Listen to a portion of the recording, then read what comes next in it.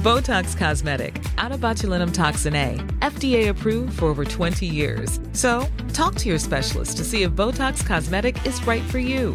For full prescribing information, including boxed warning, visit BotoxCosmetic.com or call 877-351-0300. Remember to ask for Botox Cosmetic by name. To see for yourself and learn more, visit BotoxCosmetic.com. That's BotoxCosmetic.com.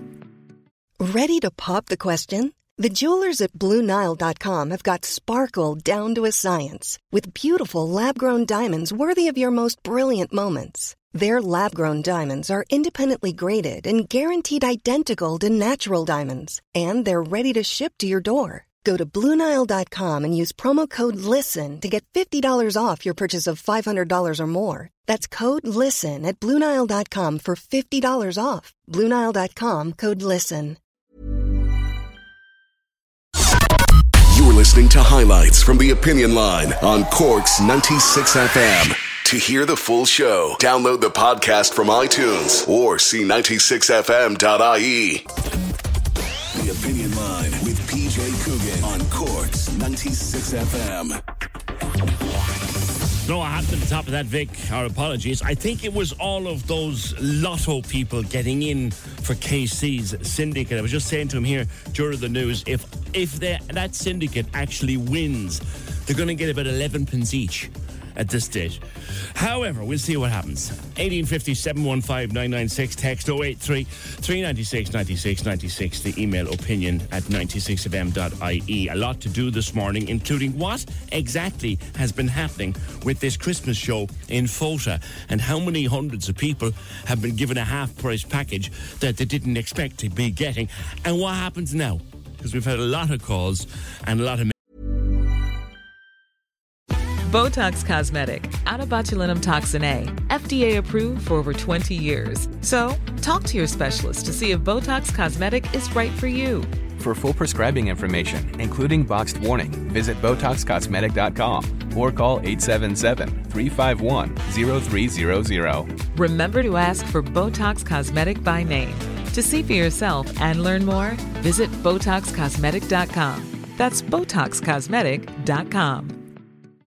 As humans, we're naturally driven by the search for better. But when it comes to hiring, the best way to search for a candidate isn't to search at all. Don't search, match with Indeed. When I was looking to hire someone, it was so slow and overwhelming. I wish I had used Indeed. If you need to hire, you need Indeed. Indeed is your matching and hiring platform with over 350 million global monthly visitors, according to Indeed data, and a matching engine that helps you find quality candidates fast. Ditch the busy work. Use Indeed for scheduling, screening, and messaging so you can connect with candidates faster. And Indeed doesn't just help you hire faster. 93% of employers agree Indeed delivers the highest quality matches compared to other job sites, according to a recent Indeed survey. And listeners of this show will get a $75 sponsored job credit to get your jobs more visibility at Indeed.com/podcast. That's Indeed.com/podcast. Terms and conditions apply.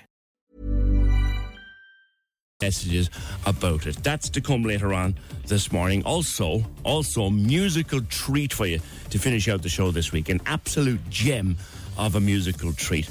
One of the most popular songs we've played on the radio station in a very long time, sung live in studio. I won't tell you yet what it is.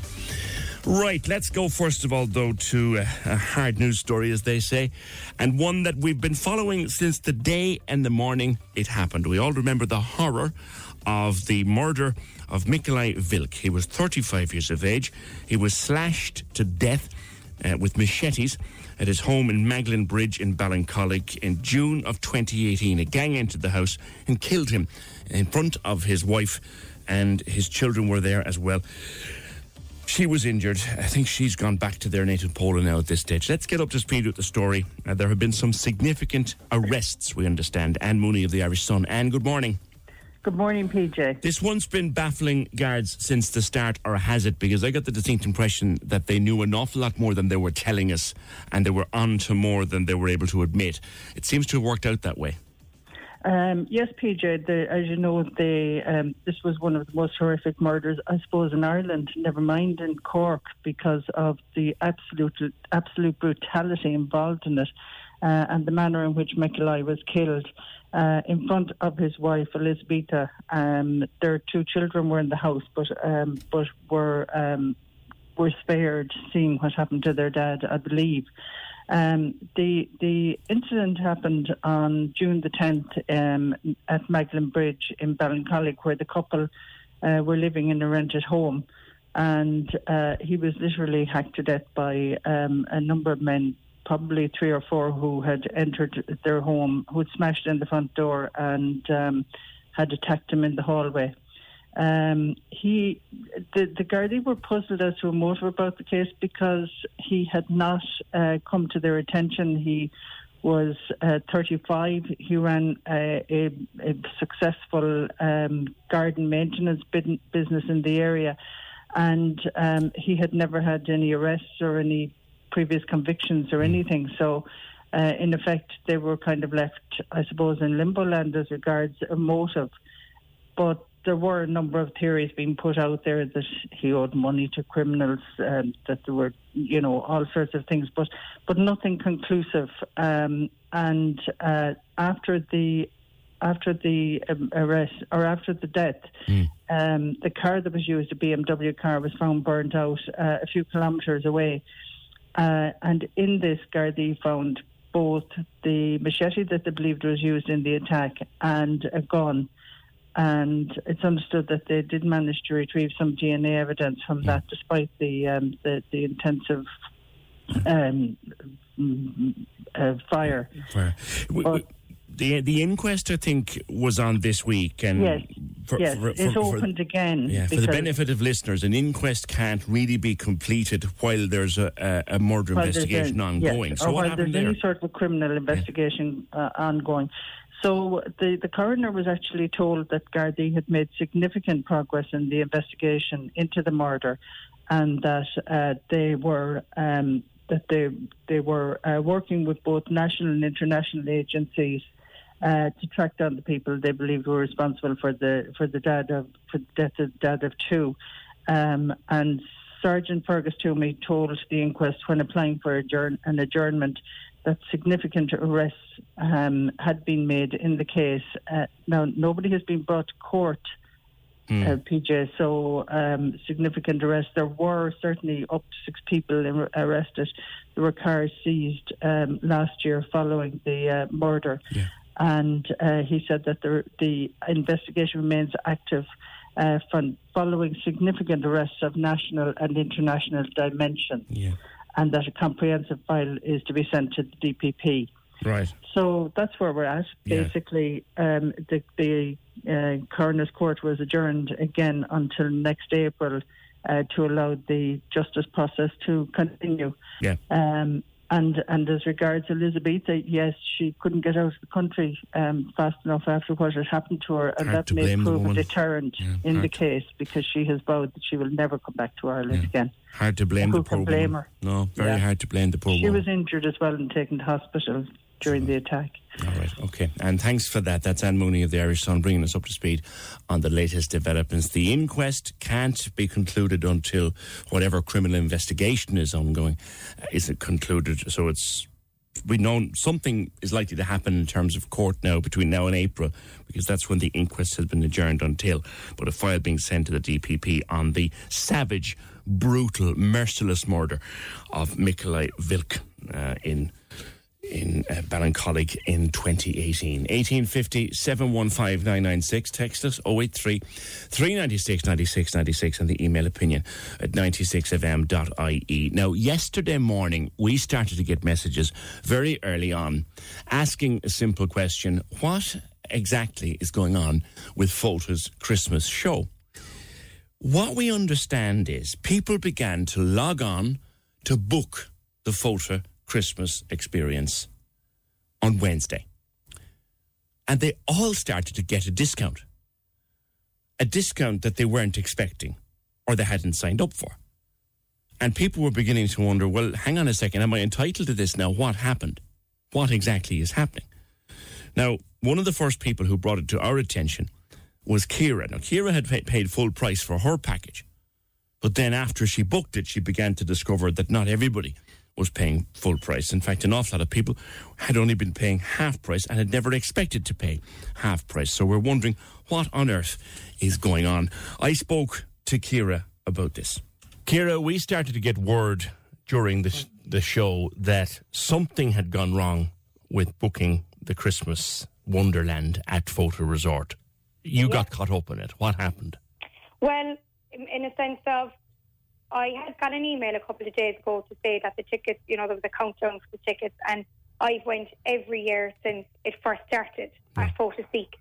So I'm registered, so I automatically get emails. I didn't get any information about a code.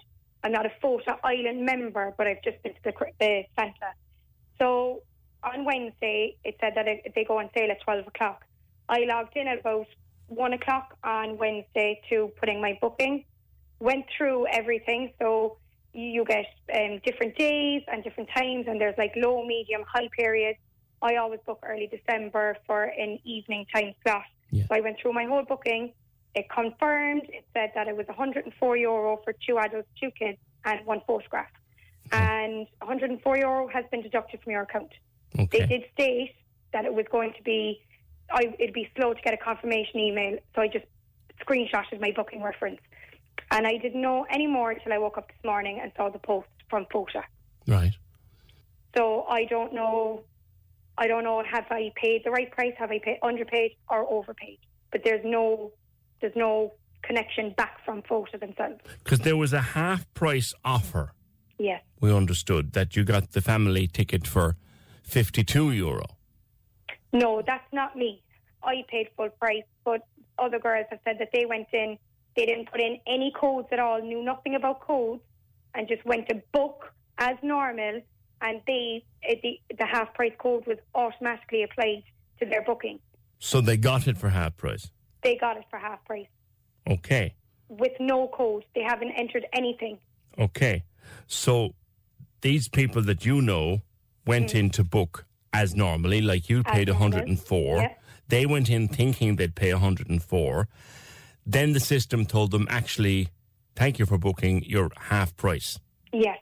Right. Now, even though they've entered nothing. Now, there seem to be quite a number of people who have been, this has happened with.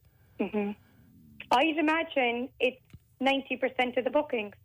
Because if reading down on all of the comments, with excluding mine, everybody who was on that, and there's hundreds of them, they've all said, so I'm thinking that within an hour of them going live, this glitch, whatever it is, happened, and anybody who booked, I booked within the first hour, so I'm assuming everyone who booked after that, this discount code automatically applied. Now, Fota's thing is that this discount code is only for people who are members or people who are staying in lodges or whatever, and that it wasn't supposed to apply to everybody. So they then put up a Facebook post.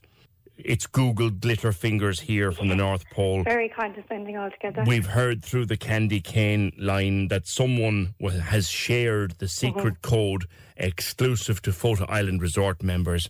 Santa has announced this code will not apply to anyone who's not a Fota Island Resort member. Santa is checking his list and will contact anyone who was ineligible to use the code.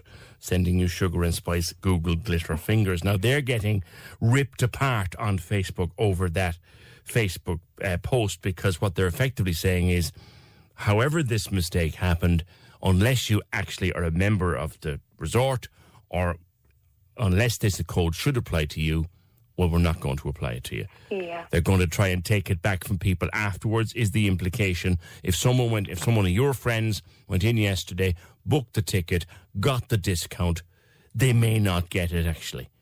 They might not get it at all. No, it's either, I'd imagine maybe they might put it to them, look, if you want to pay the balance now and keep your slot, then fine. But even looking at all the slots a while ago when I went back into rebook, there is little or nothing left. Yeah. For the kind of high periods. So if people want to keep their slot, I'd imagine they're going to have to pay. Now, would it be financially viable for them to not reclaim the money? Well, I don't know. I don't know. That's something they'll need to decide for themselves. But just reading from the Facebook responses to that message they put up, we booked for our kids. There was no code entered. The discount was applied without us entering any code. It'd be a disgrace if this isn't honoured. It's an error on behalf of FOTA. Another one, FOTA didn't enter any discount code. I put in our details. I paid the price given. I expect this to be honoured. Same 50% discount applied to my booking on checkout. Not my issue. Then I got a confirmation email with the wrong date and time. So clearly something has gone wrong internally. This code has been applied to people who weren't eligible for it, and now, according to their Facebook post, FOTA are going to sift through people, and if you weren't eligible, it won't apply to you. That won't go down well. That will not, they gave them a price and people went ahead and booked it. It's not their fault. It may be different if they can figure out that people took the Facebook code or the code that was shared virally yesterday. It's different, but I don't think the people who did not enter a code, they just carried on the booking sequence as you do. There's like 6 different steps. You have 20 minutes to complete your book. Like you paid full price. I paid full price. You paid full price, but if it had come back to you and said, actually, thanks to our secret code, you're getting it for half price, you'd expect it for half price, wouldn't you? Yes, I would. Yeah. Count your lucky stars. I paid in excess of €135 last year to go. Yeah. It's actually cheaper than what it has been in previous years. So I paid what I expected to pay every year, €104. Yeah. They're getting, as even as I'm watching this, there's more comments coming in on the Facebook post. Everybody who booked, definitely within or just after the first hour yesterday, it has applied to every it seems to have applied to nearly every booking. My booking was complete at $13.19, and that's a full price booking. So I think anyone who's probably after that time, they've all got the discount code.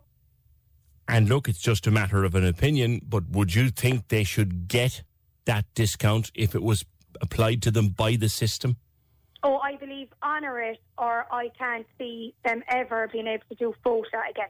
All right. Ciara, thank you very much. No problem, PJ. That's Ciara. I spoke to her yesterday in the midst of all this, and that's just her view whether they can do it again or not. Now, we did also manage to get a copy of the emailed receipt that people send out, and it has a reference number on it, and it has some stuff written in rhyme for the boys and girls. It's just all Christmassy stuff. How do we get there? How do we go? The grown-ups will find special instructions below. Here is the important information the grown-ups will need. Make sure they keep it safe. Agreed. And then you have a reference number, the date, the time, the number of people involved, and a barcode that the adults to show when they get there. There's no mention of a price in the email. None at all. Now, we've also contacted FOTA ourselves for more information, and we've done that both by email and by phone. So far, there's been no response, but quite a number of people have been caught up in this, and they think they've got their FOTA experience or their FOTA Christmas trip for half price. They paid half the price. They don't actually know what's going to happen now, even though according to FOTA's Facebook page yesterday, they're being selected. People who were entitled to the code were being selected, and people who were not would be weeded out. People won't be too happy with that, I would imagine. 1850 715 996. We will come back to it throughout the course of the morning should we get more to bring to you. And as I said, we've asked FOTA for their response, and we've had nothing so far, except we got a copy of that acceptance email. 1850 715 996. Remember Orla from yesterday? We had a grand long chat with her about her situation. We had a very, very generous donation to Penny Dinners from a listener. We understand at the end of yesterday's programme that Penny Dinners, Katrina and her people were sorting out some accommodation for Orla and her kids for a little while, and they're going to get meetings for her and organise this, that and the other so that she can get back on an even keel and maybe get somewhere to rent or to stay ASAP. And they're being fed and looked after as only Penny Dinners can do. For as long as they need it. So we've had a follow-on email from someone who picked this up on our social media, which I'll read to you in a while. 1850 715 996. In the meantime, though, there is GHB. GHB, Peach, date rape drug on the streets of Cork. We've had a message about it. Get to that next. 1850 715 996. This is Cork's Gold IMRO award-winning talk show, The Opinion Line with PJ Coogan. Text or WhatsApp now. 083 396 96 96. On Cork's 96 FM. Yeah, just in response to Orla, we had that email from someone who's in a similar, seriously difficult situation, not in Cork, but they picked it up on our social media. I'll get to that in a while. We're trying to help them as best we can, even if they're not in Cork. But we got a message from Lorraine. She tweeted about this. She was out with friends, as you do, and one of her friends got a drink. And here's what Lorraine told us. Nearly halfway through the drink, she said, there's definitely something wrong with this. She brought it back to the bar, where the barman tasted it, agreed, and replaced it. Not long after that, she blacked out. She doesn't have a single memory. She moved her location, and she has no recollection of moving or coming home, although she appeared to be having a great time, and she didn't seem to need any help. This is very unlike her. She's normally coherent when she's drunk. She left because she felt sick and started violently vomiting on the way home. And she was vomiting at home for quite a while. Again, this is very unlike my friend. She never gets sick after a night out. When she woke up in the morning, she'd no recollection of the whole night before the drink. She still felt violently ill, along with a high sensation. She felt frightened for no reason. She wasn't fully aware of what was going on around her, and she took the time to gather her thoughts on what had happened. She tried to go to the kitchen to get water, found herself completely off balance, fell over in the room. She felt very anxious, upset and frightened. Made her go to the doctor, her friends did, and she tested positive. The sample is being sent away for further testing to confirm the drug, but the salty taste means it's most likely to be GHB. There was meant to be in a few cases the last college year too, and it appears to be back this year. She doesn't want to mention where it happened either, and she doesn't believe it's their fault. And the friend is just too embarrassed to speak publicly about it. She's got no reason to be embarrassed. This was done to her. It wasn't done by her. But anyway, that's what we got from Lorraine, that her friend got a nasty, salty taste off a drink, had a few more sips and said, no, there's definitely something wrong with this. Give back to the barman. Barman agreed, etc., etc. And then she had those after effects, which must have been shocking and frightening. I always used to think that those rape drugs, date rape drugs, GHB, call them what you will, that they were tasteless, and that was the real danger of them. But it appears, sort of up-to-date knowledge is, some of them react with some drinks to produce a salty taste, and it's happening a lot. It's happening a lot around Cork at the moment, and there's a real concern now for it. Nicole Ryan from Alex's Adventure. Hi, Nick. Hi, how are you, PJ? It is very common around town, more common than people think. Yeah, GHB is mad. Like, the other name for it is like sodium salt, so there's different variations and strains of it, but like that's where it gets its name and its salty taste from. But it is, it's not very easy to detect it. Like, she was lucky, and first of all, credits to Lorraine for sharing that, because, you know, otherwise people just don't know this stuff is out there at the moment. But yeah, it's if you can taste it sometimes, but it's not always detectable. I had an incident myself where I was spiked a couple of years back in Kerry, and like, it was a frightening experience. Like, it was just, I couldn't tell you what happened. Like, I remember, because I went out, we were at a party with a few friends, and it was one of my friend's brother's birthday, so we went all back out to Kerry, and we had like 2 or 3 drinks before we left, you know, just casual. And I was drinking Wicked at the time, when Wicked was cool. And I had 2 Wickeds, and then all of a sudden, I couldn't speak. It was like being in a slightly conscious coma. Right. Like, it was horrendous. And then all of a sudden, I woke up the next day, and I couldn't tell you from Adam what happened. Wow. Like, and how long did the effect take to set in, Nick?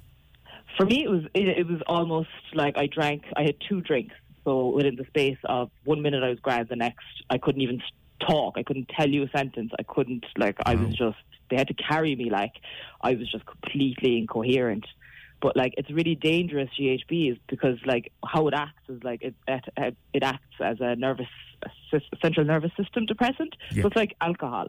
So if you take it in a little dose, it'll lower your inhibitions, increase libido, things like drug or like alcohol would do. Yeah. But if you take it at higher doses, it'll cause amnesia, drowsiness, unconsciousness, and what's really scary is like polydrug toxicity. So what happens is if GHB is mixed with alcohol, or let's say if you were taking benzodiazepines, that's a high risk situation where it'll cause cardiac arrest and vomiting, as well as if you're unconscious, all that combined is an overdose and a death situation. Wow. And within a couple of minutes, it starts to have its effects. I note from the message here, and it kind of rings a bell with Linda, who described a case, her own situation from years ago. She described it on the show to me last week, where she woke up in her bed and couldn't get out. And when she got out of the bed, she collapsed on the floor. Yeah. This girl, the following morning, when she got out of her bed, couldn't stand up properly. Yeah, you're because you're disorientated, because it attacks your whole cognitive system as well. You literally can't walk. It's like you're paralyzed almost, and like trapped within your own body. So then when you start walking, and when you it's just horrible, and it's all the come downs, because it is a drug at the end of the day as well. So you have all the come down sensations mixed in with, it's a horrible space. And you can see how some nefarious creature with deadly intent, shall we say, will spike somebody's drink, and then... Not even that. It's actually frightening. I've seen young guys just sitting at a bar, let's say, and when it's really busy, and they're just throwing pills across the bar to see if it'll land in someone's glass. Christ, you're joking me. Just for the crack, so it's not. Is it a pill, Nick, or is it a dust, or what is it? It can be a pill, it can be a dust, either or. It's usually a pill, and it just dissolves really quickly in your drink, and you wouldn't even notice it. But it used to be if you mind your drink, and if you leave it untended, get a new one. But it's so sly at this point that you can have you could be holding your drink and just turn for 1 second, someone will pass you, put it in your drink, and you don't even know. So it's just, I've seen lads do that, and it's just horrific and they're just doing it for a laugh. But they don't understand that somebody could be taking benzodiazepines, like I say, somebody might be taking sleeping tablets or something like that. And you're just throwing chemicals into their drink for a laugh, just to see their reaction and their deterioration in a few minutes. Right. Horrendous. So, they might have no nasty intentions towards the woman that they spiked. Just see what happens, but you could actually end up killing someone. 100%, yeah. Right. A lot of the time there is intent, but sometimes it's just a bunch of lads just having a laugh, seeing what's going on. That's just horrible. Yeah, and is it easy to get this stuff? Not that we're advertising for anybody, but is it easy to get this stuff? GHB, yeah, it's not that difficult to get GHB. It's because it's a general anesthetic.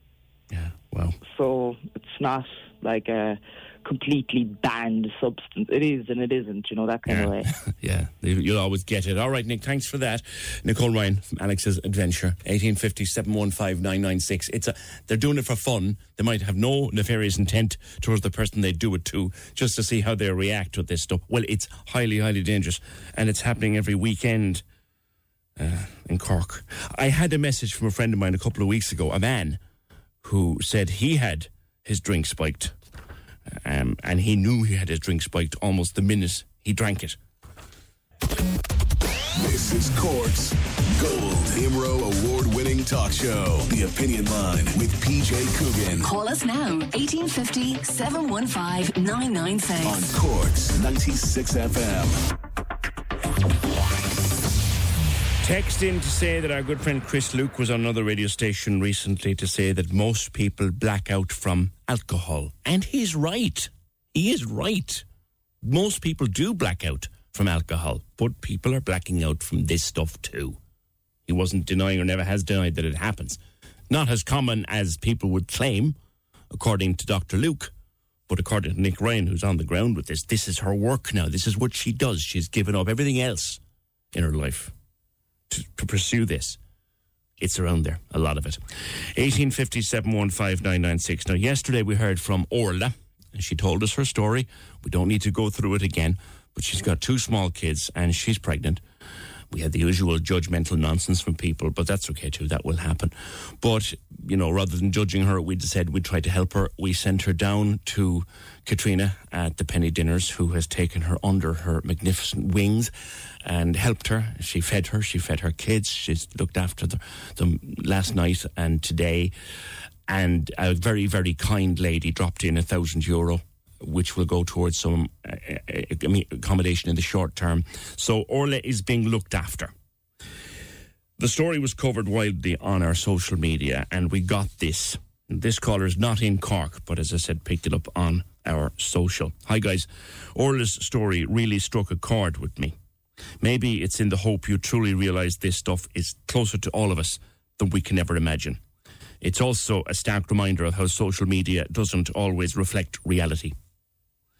I'm a very private person. I have a solid background, degree, master's, professionally accounting, qualified as an accountant, always worked, always been independent. I was diagnosed with serious neurological problems 8 years ago, but still, look, all good. Working, training, being as healthy as I could, but started to tire and couldn't work as much as I wanted to, so my income slowed up. I had to make choices, rent, VHI and meds, or food, but never all of them. As my savings dried up, the choices got harder. So rent, VHI and some of the meds, some of the time. I'd eat at my hospital appointments and take home fruit. Sometimes I'd take home toilet paper too. Only last week I collapsed, literally from starvation. Not the first time. And an ambulance was called. The absolute shame of hunger and not being able to tell people how bad things are is awful. It's no exaggeration to say that last time I was hospitalised because of malnourishment, I nearly died. After IV replenishment of minerals and confirmation that there was no permanent damage, I was discharged. No access to a dietitian or a social worker. Instead, I was met by a junior doctor on the eating disorder psych team who confirmed I don't have an eating disorder and was no threat to myself. That took all of 5 minutes. Now, it's so easy for people to say, well, why not cancel the VHI? If they saw what I see daily on the wards and they saw the wait times, they'd understand the fear I live in of not having the dignity of at least a bed and some privacy. For those who think, oh, St. Vincent de Paul for food, it's simply not that easy. Firstly, I share a place with somebody who has no idea of my circumstances and how bad they are. So I can't have St. Vincent de Paul or anybody else call here. And secondly, I'm barely able to find the strength to get dressed. I often sleep in my clothes to keep warm, so queuing anywhere is physically impossible. I guess my point is we never ever know what goes on behind closed doors and the struggles people have and why they can't reach out for help. Keep sharing the stories of people like that lady you met today. I hope she's warm and fed tonight. Well, she was. We have to do so much better than this, and we need people like you with a voice to share the reality. Anyway, sorry, that's the most long-winded way of saying well done for giving that lady your time today. Best wishes. Name is with us, but asked us not to reveal it. This is a professionally qualified person who is working and finds themselves in a situation of poverty and hunger and not having enough to go around. It's more common than you think. We have been in touch through our network with some very discreet volunteers in the Vincent de Paul who will get in touch with her discreetly and be able to help her without her housemate ever finding out what's going on. So we've intervened as best we can in that regard. 1850 715 996. Just going back to the GHB, the HSE and the guards have issued advice to junior certs who will be partying over the weekend. The results, of course, coming out today. There were parties last night, I think, in the City Hall. There's another one on Sunday night out in Curraheen Park, and no doubt people will be celebrating over the weekend, as they're entitled to do when the junior cert results come out. And we'd be idiots to think that drink will not be taken, because it shouldn't be. We'd prefer they didn't, but they will. So there's some advice which I'll come back to during the show. 1850 715 996. City Hall is to consider the possibility of erecting a statue. Oh, statues again. We had statues on the show last week. Do you remember? City Hall is to consider the possibility of erecting a statue of a much-loved Cork character, Cathy Barry, in the area with which she was synonymous. And the call has come from the former Lord Mayor, Councillor Mick Finn. Now, Mick, Fine Gael Councillor Shane O'Callaghan got into the hot water with me last week when he was looking to put up statues of McCurtain and McSweeney and Michael Collins along Patrick Street. And I said, haven't we better things to be spending our money on? Have you a better explanation for me, Mick? Good morning. Yeah, well, good morning, PJ. Yeah, and I suppose, look, I can understand where Councillor O'Callaghan is coming from in, when it's the upcoming 100th anniversary of the burning of Cork. And I think that it was in that context that he was, speaking about things that we need to do as a city to remember what happened. Yeah, look, I think in regard to this one, the request came from, people in the Middle Parish and traders in the Cold Quay about putting up something to commemorate, who was a person who was a living legend in her time. And I think, tell people who wouldn't know, younger people who wouldn't know the history of Cathy Barry briefly. Cathy Barry was, from the old stock in the Middle Parish. She took over a kind of a pub initially that her mother ran in off the Cold Quay there in Cornmarket Street, and she kind of turned into what became known as a shebeen, and she used to serve traditional Cork fare.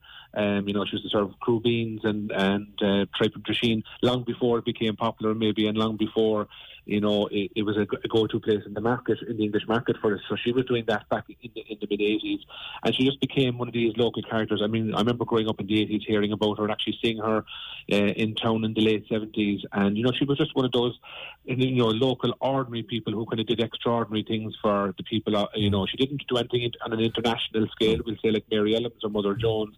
It was that she was just a real Cork hero. A lot of the people that she fed, Mick, it's fair to say, in that little Shebeen and Aiton house, which is now, isn't it, Dennehy's pub now? Yes, just in the back of Dennehy's pub, yeah. Like, a lot of people, only for what she gave them, they wouldn't have eaten. Yeah, and I mean, you look at a time, it was kind of 50s, 60s, 70s we're talking about here, and and even up to the 80s. But when she was kind of, I suppose, in her prime, it was a time when people were living in tenement housing. It was a pretty poor city. I went to see Dockers last night in Father Matthew Hall, and that it captures that time when things were difficult and people got on with it. Yeah. And then you had people like Cathy Barry, who was a go-to person in the city for people maybe who didn't have much money, and then you had people obviously who were fed there, and people who drank there as well. So, she was a kind of a hero of her time. And I suppose the idea for this came from, the festival that's held every year by the Middle Parish, and trying to keep that history going. Which is a fantastic festival, and it really is. And they're great people.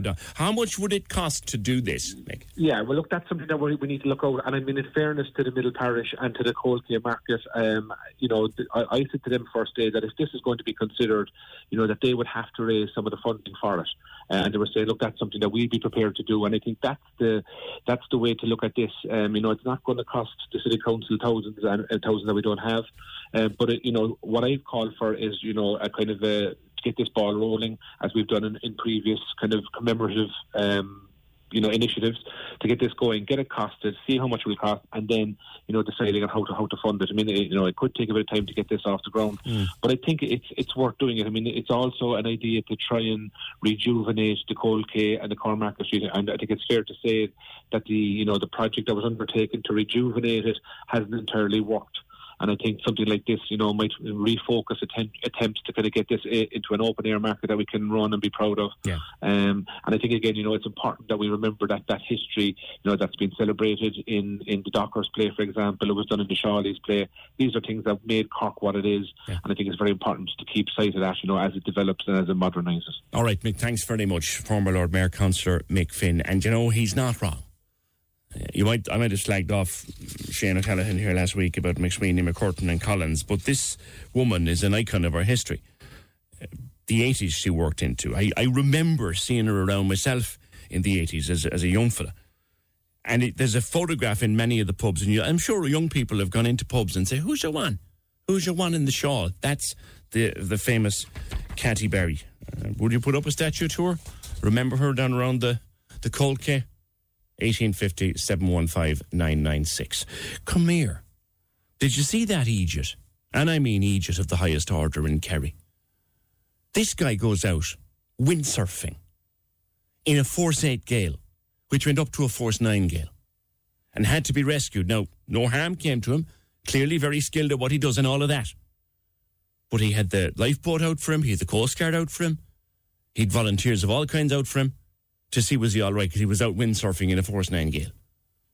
I'm sorry. He wants a slap in the face with a stock and a you-know-what. In fact, he should pay for the cost of sending out the rescue queue. Do you agree with me, or am I wrong? 1850 715 996. There's roadworks coming up in Cove. There's always roadworks in Cove, as anyone who lives down there will tell you. But there's an interesting little conundrum coming up for the people of Cove over the weeks to come. There's only one way in. Well, there's two ways in and two ways out to Cove. There's the main road that you know, that one that goes down.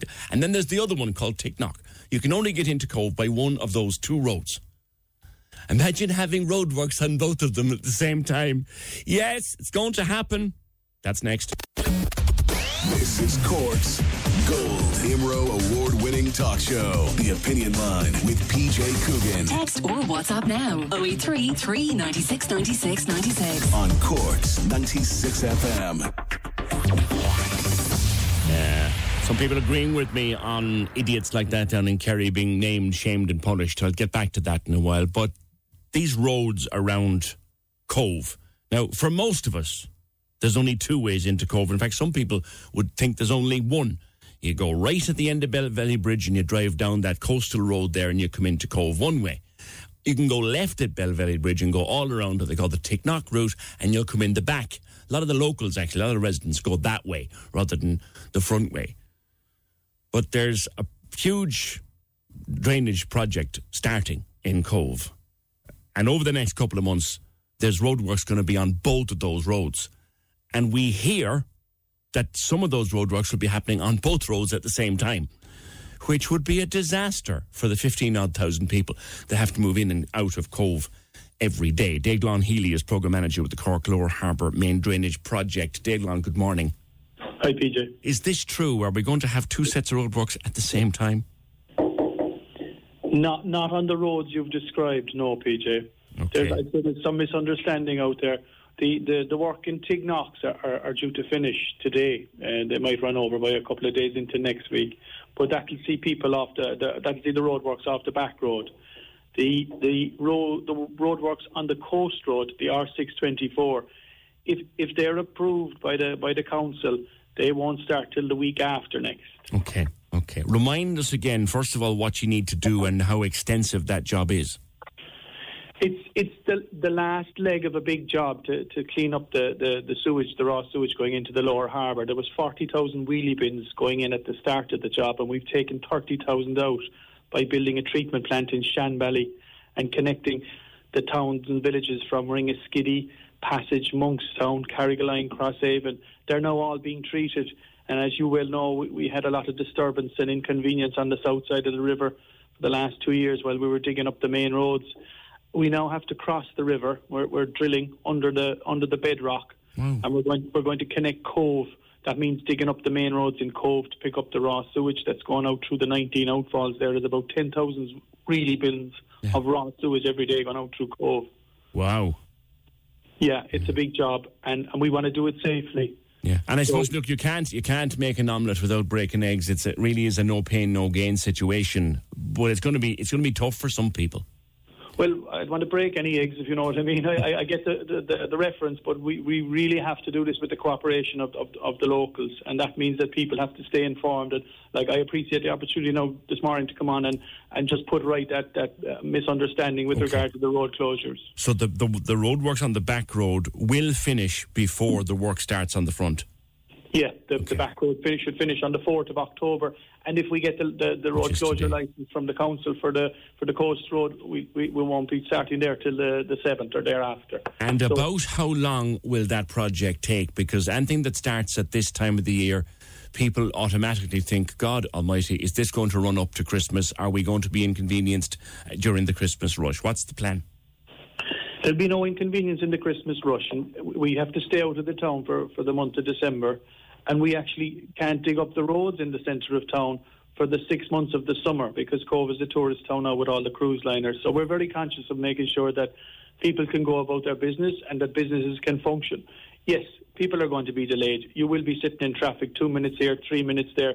And we worked it out that on average the people of Cove will have to give us about an hour of their time each over the duration of the project, which is about two years. Okay. So in order to clean up the harbour, we're asking people to sit in traffic for a total of an hour on average over 2 years. It's an inconvenience.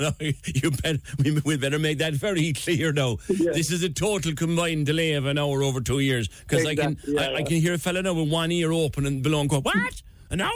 You know? Yeah, no, you haven't exactly. Yeah, there'll be some people won't be delayed at all, and there'll be other people will have 2 minutes every day for maybe 6 or 12 weeks. But yeah, the total. Okay.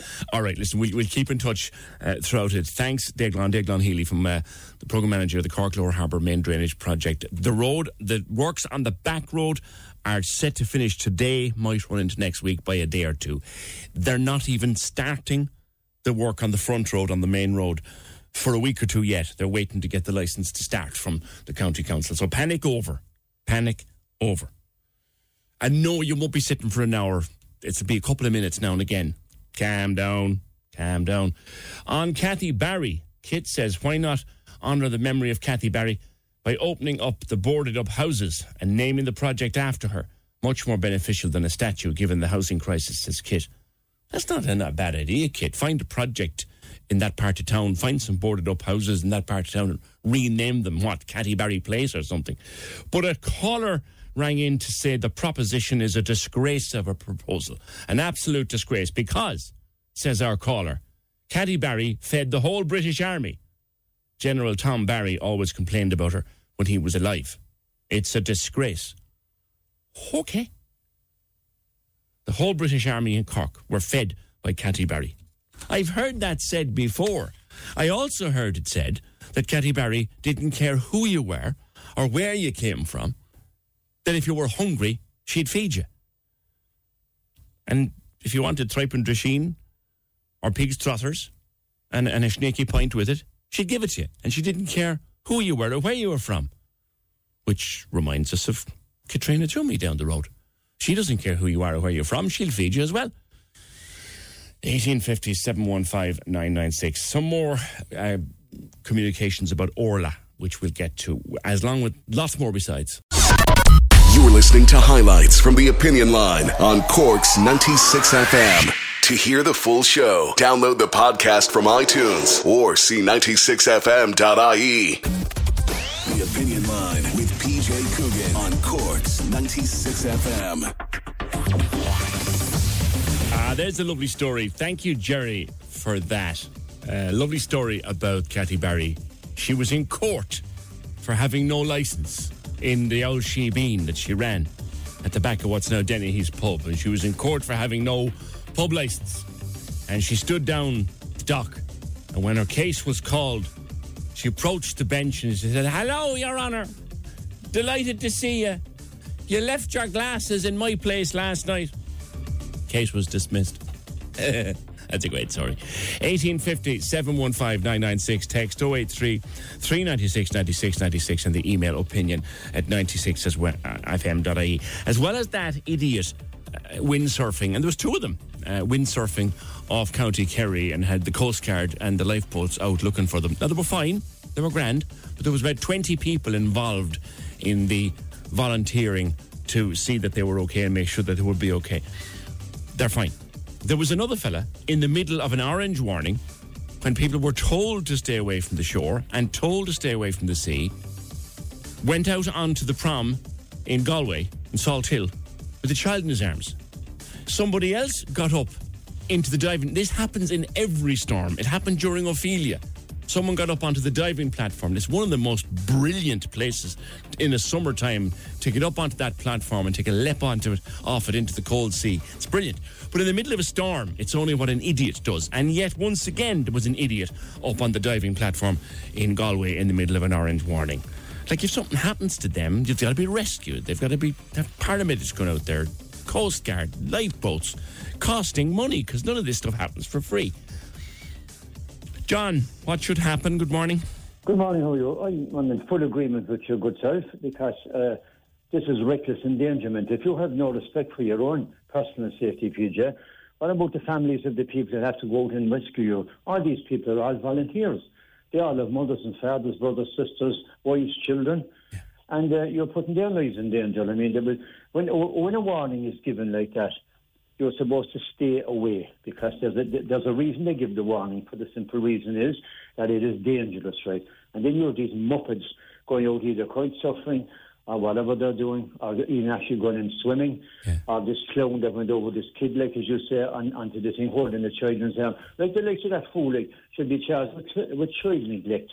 The other idiots that went out in the kite surfers, they should be publicly named, and they should be of substantial fine. By all accounts, they were very experienced guys who have done this at a very high level. Because of the simple reason, if you go out in that, and if it's reported, or if someone's concerned and if you're taking extra time and you haven't come back in, what happens then, PJ? The lifeboats and all the volunteers have to be launched.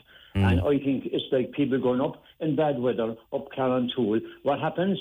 The volunteers again of the Kerry Rescue lads and lassies have to come out and put their own lives in danger, again with families, and go up and bring you down. So I think in a situation like this, you should be publicly named and shamed, and there should be a substantial fine. All right, John, thank you. 1850-715-996. Would you agree? And we had it here locally during Ophelia. When Ophelia was battering the place, there were still Egypts down on beaches and walking along proms, getting a photograph, trying to get a selfie with a 3-metre swell. Listen, it's a great idea, but you could get killed or swept out to sea. Or 1850-715-996. Should there be a fine?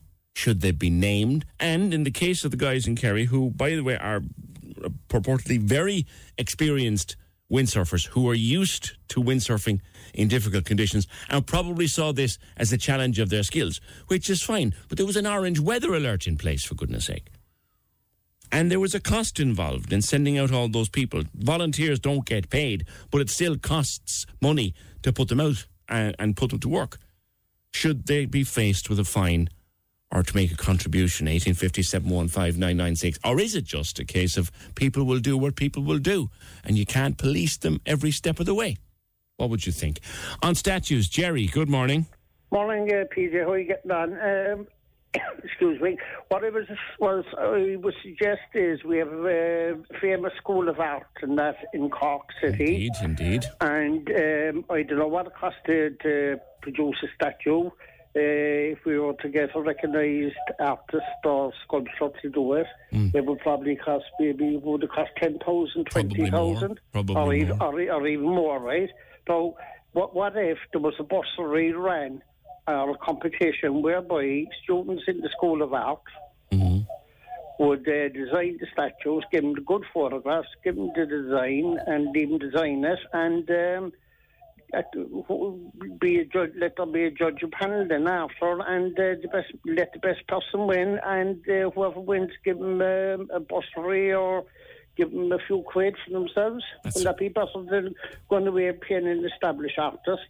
That's a very good idea, Jerry. Would you agree, though, with the principle of a statue of Canty Barry or Michael Collins or Terence McSweeney or any of those? Well, I would, because they were all famous people, and I suppose in time to come, Bernie Murphy could be on the list.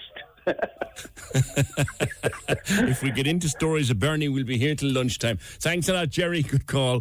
1850-715-996. On reckless behaviour at the Storms, Richard was on from Youghal. Richard worked as a volunteer with the lifeboats for the Bones of 40 years. He says they should be punished. 1850-715-996. We just had another message via WhatsApp with regard to Orla. And this coming in from Trudy. Very kind words. Thank you, Trudy. I'll blush now reading these. Good morning, PJ. I'm a regular listener and I enjoy your show due to the honest and open approach and your unfailing dedication to Cork and the people of Cork. But this morning, you really touched a chord with me with your simple words about Orla and the lady who wrote on social media. Two very different backgrounds with similar struggles. Yet you spoke of them as simply what they are, people, like us all. You warmed my heart this morning with the respect you exuded when speaking of them. It makes me happy that the people of Cork are represented by decent people like yourself. Thank you, Trudy. Thanks for showing such respect to people, no matter what the situation or background is, and being a voice of decency. You've made my day. Thank you very much, Trudy. That is so kind of you. So kind of you. David wants to know, hi, PJ, can we ask this? We've a government that think all is good. Put minimum wage to €10, A single person on disability gets €197 a week to eat, pay bills, pay for meds, etc. It's impossible to live on that in this country.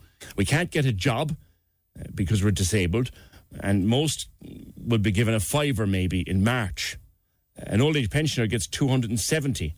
I know they paid tax. Some did, some didn't. This society and government are blind to their own. We also pay rent from that payment, says David via WhatsApp. And of course, it's budget on Tuesday. Budget on Tuesday. It'll be leaked all over the papers at the weekend, and a lot of it is out there already. But budget on Tuesday, which no doubt on Wednesday we'll be digging through in our own way. And if you have any responses when you watch Tuesday's budget or hear Tuesday's budget, if you have any responses, you can always email us and we'll get in touch with you on the Wednesday if you'd like to do that.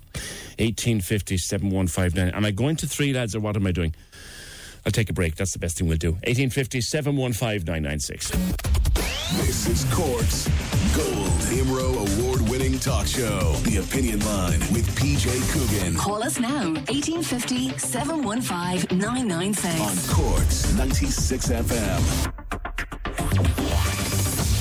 Yeah, loads more comments coming in response to the email I read from the woman who heard about Orla on the show yesterday, picked it up off our social media, telling us our own story. She's someone professionally qualified, working professionally, paying her rent, paying her VHI, paying for all this, and she's unwell now, and because of the illness she has huge medical bills, and it's a case of, do I get my medicine or do I eat? Do I heat my house or do I eat? And I can't even tell my roommate about it because they know nothing about it. And Niamh says, I'm sobbing. It goes to show it's not just people with drug and alcohol problems that suffer from money troubles. We're all one bad event away from the same kind of struggle. I hope that lady gets some help. Well, we're seeing what we can do about that for her in the background. Mary says, this isn't the Ireland our fathers fought and died for. It makes me feel so ashamed. What's even worse, that poor woman has to hide it. Dolores, life is good until poor health strikes. It's mostly okay if you've insurance. If not, it's a frightening time. Our health service is broken and staff are overworked and exhausted. Everyone needs a support person who'll be there for you. They'll ask questions and make notes for you to check later. I say this because I was a nurse.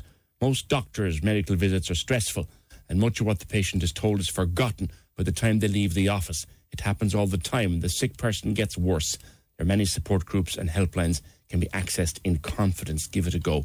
Good luck and get well soon. Yeah, lots more like that. 1850 715 996. Earlier in the week, I was talking to Richard Cuddy in Glounthaune, and they were trying to go to auction to buy a piece of ground that had become very, I suppose, important and to the locals. It's a little patch of ground. In your mind's eye, you can see it. It's not much bigger than half an acre or slightly more than that. But it was gone up for sale at auction, and the locals were getting together a GoFundMe to try to raise some money to buy it, to keep it as a local amenity. Councillor Padraig O'Sullivan, did they succeed? Good morning. PJ, yesterday at auction, the locals bid, I suppose, on behalf of the community and secured the site, so it was good news for Glounthaune yesterday. Excellent. Tell us a bit more about the site. Richard was explaining the history of it. Originally, it was CIE had it long ago, and then it went into private ownership. Exactly, yeah. I suppose as many people know, the train line runs very close there to the green, below in the old Glounthaune village, just opposite the Rising Tide. There's a green area there, and even to this day on the land registry map, Irish Rail still actually would, I suppose, own a little portion just inside the wall of that site. So, in terms of viewing the maps online, I suppose the site has, you could see the different changes of land ownership over the years between Irish Rail and private ownership, as you said. So recently the landowner in question decided to put it up for public auction. There were numerous attempts, I suppose, from the council and from the locals to try and, I suppose, acquire the property before it went to auction, and I suppose take the risk that comes with that. Do you know how much it went for in the end? Or can you say? I do, but I'd rather not say. Look, I put it this way, it didn't go much beyond the asking price, so I think people were relatively happy all around. I suppose the community below in Glounthaune went to great lengths to fundraise, just have to acknowledge them, and one local business person as well was very gracious and donated a large sum of money as well. So I suppose a lot of the community put the shoulder to the wheel, and I suppose it's important as well to kind of acknowledge the role of Cork County Council. It was kind of funny because initially I spent an awful lot of time on Daft.ie myself, just browsing at houses and whatever, and I saw this site pop up myself. So I had put down a motion at the municipal district, the Cove Municipal District meeting, that the council would acquire this property and keep it in local ownership. And unbeknownst to me, I suppose the community had already been mobilised and were organising a public meeting at that stage as well. So there was numerous agencies, numerous stakeholders, both council and the community, I suppose, mobilised from the beginning to try and acquire this site to make sure that it stayed as an amenity for the community. Excellent. All right. Listen, Padraig, thank you very much for that. 1850 715 996. So that little patch of land in Glounthaune will remain in public ownership, bought by the community. It's usually administered, I think Richard was telling me, by the Tidy Towns and local volunteers, which is great. So it'll be theirs. On the subject of the statues, caller says it should be General Tom Barry gets a statue. He fought for small nations in World War I and then heard what the British were doing in his own country, brought his own men back and fought to liberate West Cork from suffering. And he loved Cork so much, he walked down the Mardyke every day, singing songs and celebrating our liberty and our nationhood, and that he should get a statue. 1850 715 996. Now, there's been a bit of... We're ready to go to that yet. Just let me know when I can go there. There's been an incident in Glanmire overnight. I think we have a pharmacy robbed overnight. I'll get to that in just a wee second. Listen, traffic update for you. Warn people to be careful. There's a tree has fallen on someone's car on the back road between Courtbrack and Blarney. Hope there was no one in the car at the time. Be wary of that. Tree down on the back road to between Courtbrack and Blarney. Now, Keith is in Pharmacy First in Glanmire. Good morning. What happened? Well, overnight, PJ, we received a phone call from the alarm company to say the alarm was going off, and the guards are here ahead of us, and we had visitors, and while we were expecting a flood, and a number of years ago we were flooded here, my last instruction was to make sure the flood barrier was in, and the flood and Lorenzo didn't visit us, but we were broken into, again down in Glanmire. They get much? That we're not sure of yet. They seem to know what they were doing. Look, the guards are investigating it, and we don't know. We're very much now just picking up literally all the pieces of glass so that people are safe. We hope to open up in about 15 minutes for everyone. People have been very nice. Everyone's nice coming up and offering. Someone came along and said, "Do you want a cup of tea?" You know, it's lovely to see a sense of community. That's what people understand it, you know. Yeah, that's what however, look, we've had a very, very troubling few weeks. We've had forces of nature, and now we've had this. So, yeah. You were affected by the big fire in Douglas as well, weren't you? That's right. Yeah, that was the 31st of August. So as everyone knows, the centre is closed, and we have no indication when that'll open. Now we are relocating to the woolen mills. That's right. I was talking to Michael, at the entrance to one. Yeah. So the regulators are out this week, and funny enough, I had a security assessment with the guards who were really helpful during the week to help us in identify any potential risks, security risks, and little did we know that it wouldn't be there would be the issue. So we hope to be open in Douglas within the next week, all things going well. And you'll be open in Glanmire at 10 o'clock, you say, or maybe 11 o'clock? Yeah, with 15 minutes. I mean, we've all the bits opened up now, and the staff and everyone are... Sorry about that. Go ahead. The staff and everybody got an awful shock when they arrived this morning, not what they were expecting, and look, we've all had a cup of tea and we're all... Good. Is the damage done? Relaxed. Yes, absolutely. The panes of glass, which they did, and some of the internal units are all damaged and destroyed. Usual kind of stuff, things thrown around the place. Very unfortunate, and it's tough enough, as everyone knows at the moment. We certainly don't need things like this, but as I say, all our patients and customers and comments on Facebook and online have been very, very nice, and it's great to see at a time of like this that, you know, what we do for people is... People will come out. They respect what we do for them, and likewise. So thanks to everybody in the Glanmire area for all the help. And the guards have been here since 3 o'clock this morning, can't say enough about them. Great. And look, a bit of luck, we'll be open again in a few minutes. All right, good man. Thanks for that. Keith O'Haran at Pharmacy First in Glanmire, robbed during the night. 1850 715 996. Fota have sent out an email to customers from their Wonder Christmas experience. Now, they're keeping it on brand, which I guess that's their prerogative. But if I got this, I'd be hopping up and down if I had been caught up in this. To remind you again, what happened was people started booking their places at the Wonder Christmas experience on Wednesday, as Ciara explained to us earlier on this morning. She booked at full price and she was grand. She was quite happy to pay 104 quid for her package. And within minutes, she heard of other people who had been booking the same package she was booking and were getting it at 52 quid, half price. And loads of people got it at half price because a code that should only have applied to certain people, like members of the resort or people who own all that kind of, a code for certain people got out into the general populace. And they've been trying to mop up the mess ever since. They issued this email this morning to people who were affected. Ho, ho, ho, hello there. Gizmo MacToggles here. IT elf extraordinaire. We've heard through Candy Cane Lane there's been a bit of trouble afoot with the Christmas bookings this year. There was a slight blunder with the Wonder website and a secret back door opened where 50% discounts could be added to bookings by simply selecting Submit Code on the discount bar without any code inputted. Like all secrets, everyone quickly found out and the map to the back door spread like elf fire.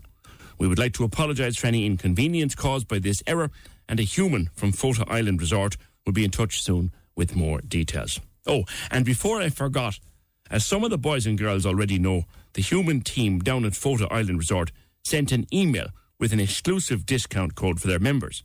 Unfortunately, this code has been given out to the public now, and our elves had to step in, and now all discount codes have been deactivated. Our elf human liaison officer is at the ready, and the humans in Fota Island Resort are reviewing all bookings and will be contacting non-members to clarify their details in the next 7 working days. We would like to thank everyone for their patience while we fix this technical glitch, and someone from our human team will be in touch soon.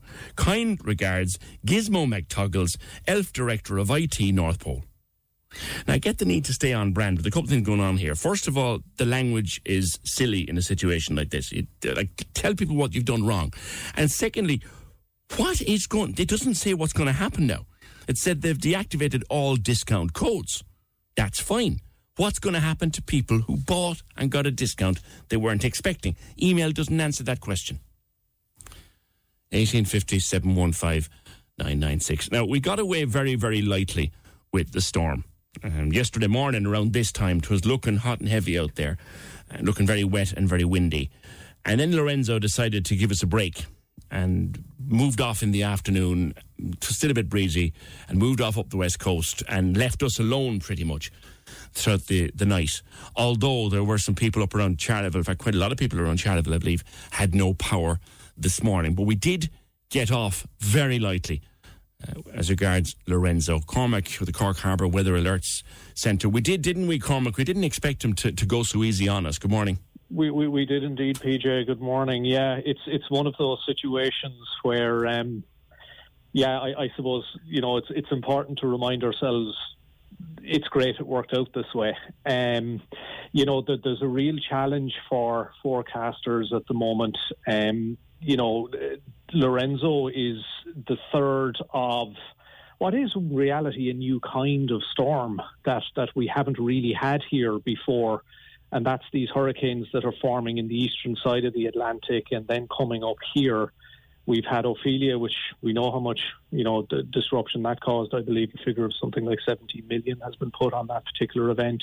We had Helene, which was disruptive but less serious. And now we've had Lorenzo, a third one, which basically pretty much fizzled out.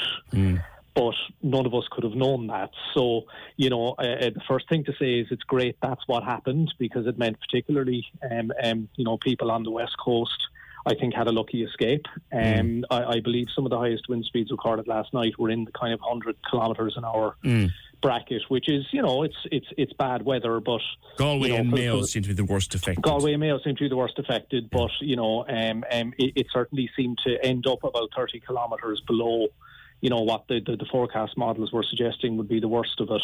Yeah. And for that, we should be very, very grateful. Do you know the way people come around, Cormac, every time this happens, or if it happens, like last evening now, people were taking the mickey out of weather forecasters and saying, you haven't a clue what you're doing, or you're trying to frighten us and all this and all that.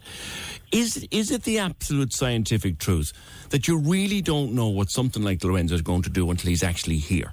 Yeah, I mean, look, so weather is what's known scientifically as a chaotic system. So you can never fully predict what's going to happen. What you're doing all the time is basically you're making better and better and better guesses. Yes. It's all about kind of probability. So it's a bit like gambling to some extent. I mean, it's a bad corollary in one sense, but the science underneath it is kind of similar. So basically what you're doing is all the time you're looking at possible futures. And you're going, right, which one is most likely to happen? But that's all you can ever say. You can never be sure. And the thing is here, no matter how much technology, no matter how much money, no matter how much people you throw at the problem, you will never be certain. So you're always in this situation where particularly when it is a potentially, significant, dangerous event, you reach a point where you have to go, look, we have to, based on the best information we have now, we have to issue warnings to protect life and property and so on. And that's what happens in these situations. And inevitably, now and again, a situation is going to happen where, thankfully, it doesn't turn out to be as bad as the models predict. Yeah. But, I would always strongly defend that, as I say, the precautionary principle in a situation like this, the only sensible thing to do, because we are talking, here about people's lives and about property and so on, is to be sensible about it. And yeah, look, I've seen a lot of the stuff online in the last 24 hours, that various state agencies being accused of being sensationalist and everything else, and that's not fair and it's not right, And they have a job to do, and to be fair to them, I think they do a very, very good job in very challenging circumstances. We tend to forget in Ireland that in actual fact, forecasting the weather in this part of the world is actually one of the most challenging meteorological jobs on the planet. It is, because of where we are, because of the systems we're in here. So at the best times of the year, our weather is unpredictable. Yeah, exactly. And again, the sometimes it's easier to predict further into the future. So, for example, high pressure systems. Generally, the atmosphere is more stable. Therefore, it is easier to predict longer into the future, and the chances of you being right are higher. But with a system like Lorenzo, as I mentioned in the last couple of days, the last time we were talking, there's so much power in it, and it's changing so quickly that it's very, very difficult to say which of the possible futures are actually likely to play out. And what seems to have happened with Lorenzo. Is because like every other sort of weather enthusiast out there, we're looking at it this morning going, well, right, what actually happened? Why did it go the way it went? And the extra distance of travelling up along the water on the Atlantic off the west coast of Ireland appears to have sucked the energy out of it faster than maybe the models were predicting. It also slowed down a bit, and then when it turned right, it seemed to stall a little as well. So all of that sort of took some of the punch out of it. And consequently, when you look back now on afterwards, what did happen as opposed to what people thought might happen. Is that science then, Cormac, is that analysed and worked back into the system so that for the next time we can look at what happened and maybe make a more accurate prediction? Absolutely. That work, I'm fully confident is already going on, and it won't just be Met Éireann doing this. It'll be the European forecasters. It'll be the folks who work in the National Hurricane Centre in Miami. Every time there is an event like this, it's analysed, and you can be sure as well that the forecasters sit down and they look at their own performance and they go, okay, did we get this one? Did we do the best we could have done here, or did we, could we do better next time? And that is part of the process of forecasting. You always do a hot wash-up, as we call it, the morning after, and go, right, okay, where are we? And then there will be a detailed analysis of what happened. And anybody who has an interest in whether it's worth going on, for example, to the Met Éireann website, where they have reports about, significant events, and you can see the kind of analysis that goes on there. What was the run-up to it, what actually happened, in the course of it, the warnings that were issued and all of the rest of that, the forecast wind speeds and so on versus what was actually observed. And so it's a continual process of learning, but no matter how much of that learning you do, there will always be that piece of uncertainty. So, you get to a point where you have to go, well, what is the sensible thing to do from a society and a community point of view? And the only sensible thing to do when it's something like Lorenzo is bearing down on you is to issue appropriate warnings in due time. And you're acting on the best information that is available to you. All right, and that's the way it works. Thanks as always for your expertise at a time like this. That's Cormac Brewers from the Cork Harbour Weather Alerts Service. Loads of them around the place, and they're all studying the maps and the models and whatever. And you know what? When a warning comes out, heed it. Heed it, because it's made in the best possible interest. It's made with the best information to hand. And if Lorenzo or whoever it happens to be after him decides to change their mind, well, that's entirely up to themselves. 1850, and like I said, they don't have a press office to tell us. 1850 715 996. Ed was on to us to say, with regard to the fellas windsurfing and whatever else they do in the course of a storm, let's ban windsurfing and wave sailing and fine or imprison anyone who defies the ban. Just to be consistent, let's do the same for any other activity that carries equal or greater risk. The stats tell us injury rates are several times higher for soccer, so that's out. And the GAA will have to go the same way. Since smoking kills a lot more users than windsurfing, without the exercise benefits, we'll be banning that too. We need to do the same for alcohol over liver damage, for fatty foods over heart disease, sugary foods over diabetes. Lack of exercise is a major factor in morbidity and mortality across the population, with enormous costs. Hello, HSE budget overrun. And so too much time on the sofa is also out. Mandatory exercise for us all at 7 a.m. with fine and imprisonment if you don't turn up. Thank you. 1850 715 996. Now, one man who does want to say a few words this morning about the people he represents at a time like this is Paddy O'Brien. Paddy, we got away very lightly from Storm Lorenzo, but, some of the elderly people and some of the sick people might be worth calling in them anyway. Good morning. Exactly. That's exactly what I was going to say. And thanks again for bringing me on your programme. Well, thank God that we didn't get that awful weather as predicted, and I would not criticise anyone. I mean, we're better off in told in advance how safe it's going to be, because people would take precautions. But I would make the point that I think it's very important that people still keep an eye to elderly people. People are nervous today and yesterday to go out to the local shop. People could run out of food, people could run out of heating, and not because we were threatened with desperate weather. I think that from now on, for the duration of the winter, I think people should be more vigilant with elderly people. I don't want to bring up the past, but we had two awful tragedies in the last few months in Cork, where two nice gentlemen were found dead alone. So this must not be repeated whatsoever. But we all have a role. And I think what I have found out of late, people assume. I would say to people, well, I thought Nora was going, I thought Mr. So-and-so was going. No, we all have a role to play to call to the elderly people and keep an eye on them. And another thing, I know lots of people down in West Cork and East Cork and down North are listening to your programme. Anyone with any electricity problems this morning, I would say, don't light a candle. Don't light a candle. We're walking in the dark, a candle, you are asking for trouble.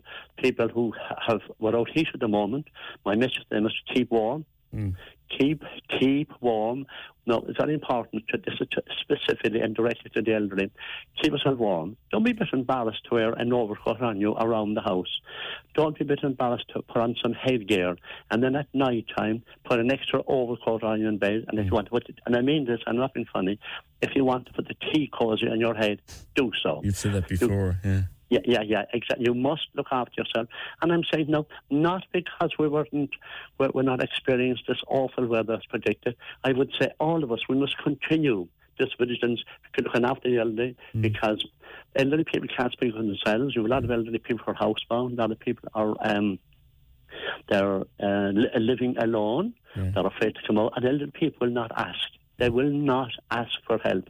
It's up to each and every one of us. And I'm repeating again that we must all say, okay, I'm going to play my role. I'm going to be more vigilant. And of course, Paddy, like we've gotten off lightly this time, but we can take it almost as an absolute certainty that sometime between now and February, we're going to get heavy winds, we're going to get heavy rain, we're going to get cold, we're possibly going to get frost and snow. So, just always keep an eye on your elderly neighbours. Thank you very much. Paddy O'Brien, 1850 715 996. Yesterday we're talking about,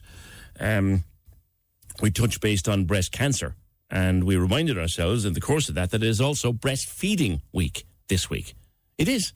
And Simon Harris, the Minister of Health, you can always say he does this wrong and that wrong and the other wrong, but he's come out this week and said that Ireland has a lot to do in relation to breastfeeding supports for women. 6 out of 10 babies in Ireland are breastfed by the time they leave hospital. That's an increase of only 10% in the last 10 years. And of course, the Minister himself is a new daddy. So this kind of stuff has come right into his own home. I don't know how old their baby is now, but he's a new daddy. And I guess, you become, apart from it being your job to do it as Minister for Health, you become a bit more aware when it comes over your own threshold. Take it up with Sandra next. 1850 715 996. This is Cork's Gold IMRO award-winning talk show, The Opinion Line with PJ Coogan. Text or WhatsApp now. 083 396 96 96. On Cork's 96 FM. We've had a lot of messages about that email sent out to customers from FOTA this morning. Just one or two responses. I'll read them out in a while. People not overly happy, I might as well tell you. 1850 715 996. But it is breastfeeding week.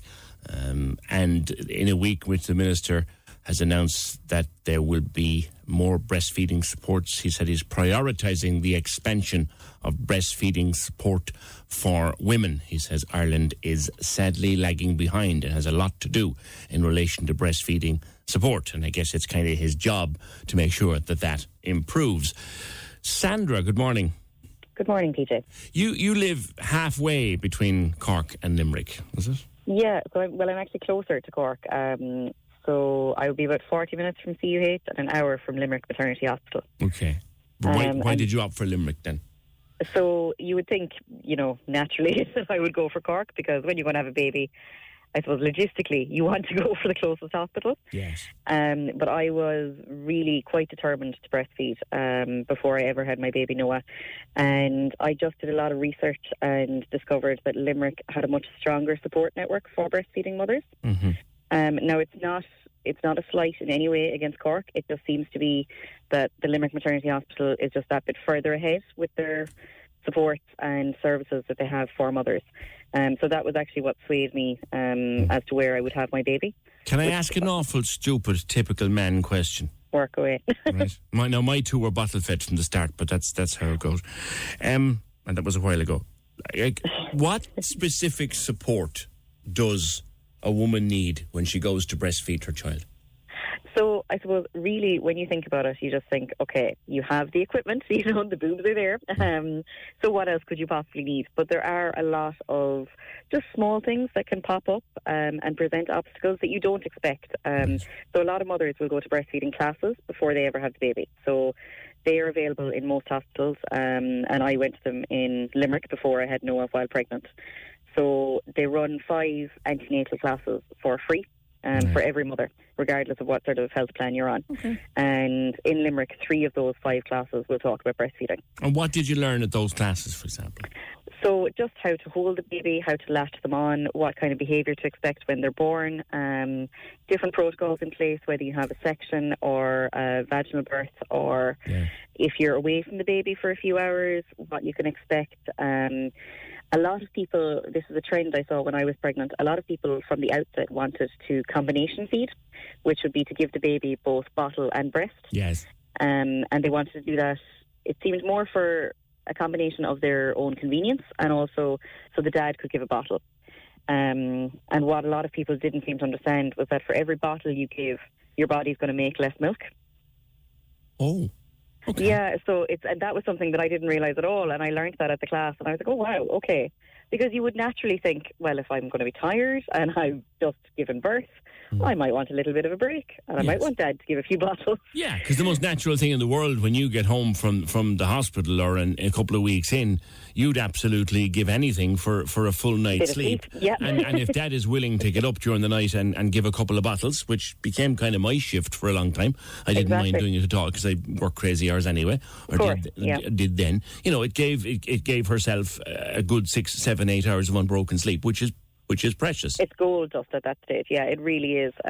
But like that, I didn't realise that for every bottle of formula that's given, your body is giving one less feed. So unless you are pumping and expressing milk, while the baby would be getting a bottle, that would be the only way to sort of counteract that. Gotcha. And then you're not sleeping, obviously.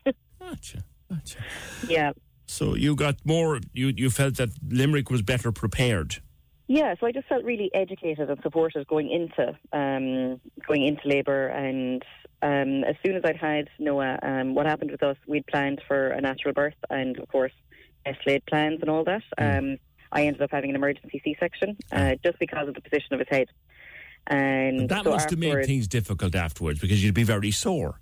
You'd be quite, so you're limited in terms of lifting the baby, carrying the baby, and also, you've had major surgery, you know. It's not the way a lot of people think of it, but you have, you know, you've had quite a lot done to you. So initially he wouldn't latch on at all, and again I was like, look, I really want to breastfeed. And the midwives, the lactation consultants and the nurses were really supportive. They kept trying.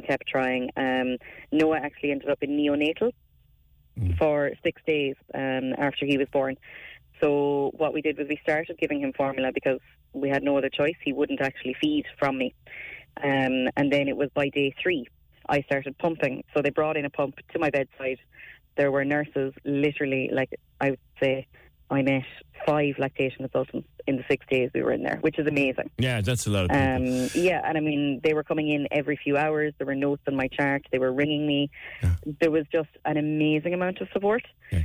So even though he wasn't feeding directly from me, he was still getting breast milk. And then once we got home, we were able to get on our journey properly once he was a little bit stronger. Yeah, just a quick question after coming in there, because like people ask these questions. Yeah, of course. If you skip a feed and Dad gives a bottle, and you said the body realises that it's not being fed and will cut down the amount of milk made, can you counteract that by pumping then? Yes, you can. So what you'd have to do is, now this is just, again, like obviously I'm not an expert, this is from my own experience. You're a mother, you're as close to one as you get. So if the baby is getting a bottle from Dad, you would have to pump at the same time, just to make sure your body is still making the milk. So for a newborn, it would be every 3 hours you would be pumping. Right, okay. And then obviously your ideal would be that you would have the bottle of expressed milk from yourself to give the baby as opposed to giving formula. I have you. Yeah. All right. So I mean, Noah now he'll take either a bottle of my milk or he will take just a direct breastfeed. But either way, it's all breast milk, and he's 7 months old now. Right. So it's amazing to still be on that journey. And I mean, I expected a little bit of surprise even if I would be feeding in public. I have fed him everywhere, PJ. As you should be able to. Everywhere. As you and I've should never be able had so much as a battered eyelid. I'm not joking. I've had people come over, give me glasses of water, ask me if I want a cup of coffee.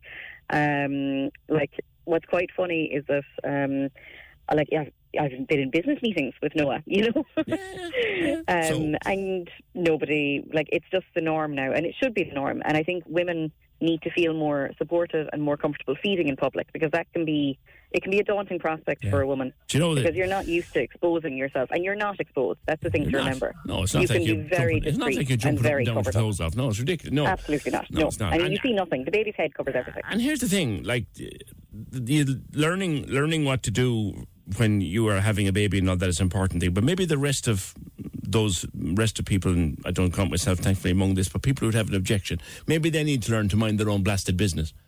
That's it, yeah. I mean, if it's nothing to do with you, you know, that's about the goal of it. I mean, I've had friends who fed their babies in toilets, and I just think that's so sad. It's horrible. Would you? Would you go into? You wouldn't eat your own lunch in the toilet. Exactly. You know? Exactly. It's crazy. Sandra, good to talk to you, and our best to Noah and the rest of the family. 1850 715 996. You would think, wouldn't you, that having his own child would have sort of upped Simon Harris's awareness here. Maybe that's why he's doing this. as the fella said, give the man credit where it's due. God, 'tis rarely enough he gets it. You're listening to highlights from The Opinion Line on Cork's 96 FM. To hear the full show, download the podcast from iTunes or see 96fm.ie. The Opinion Line with PJ Coogan on Cork's 96 FM.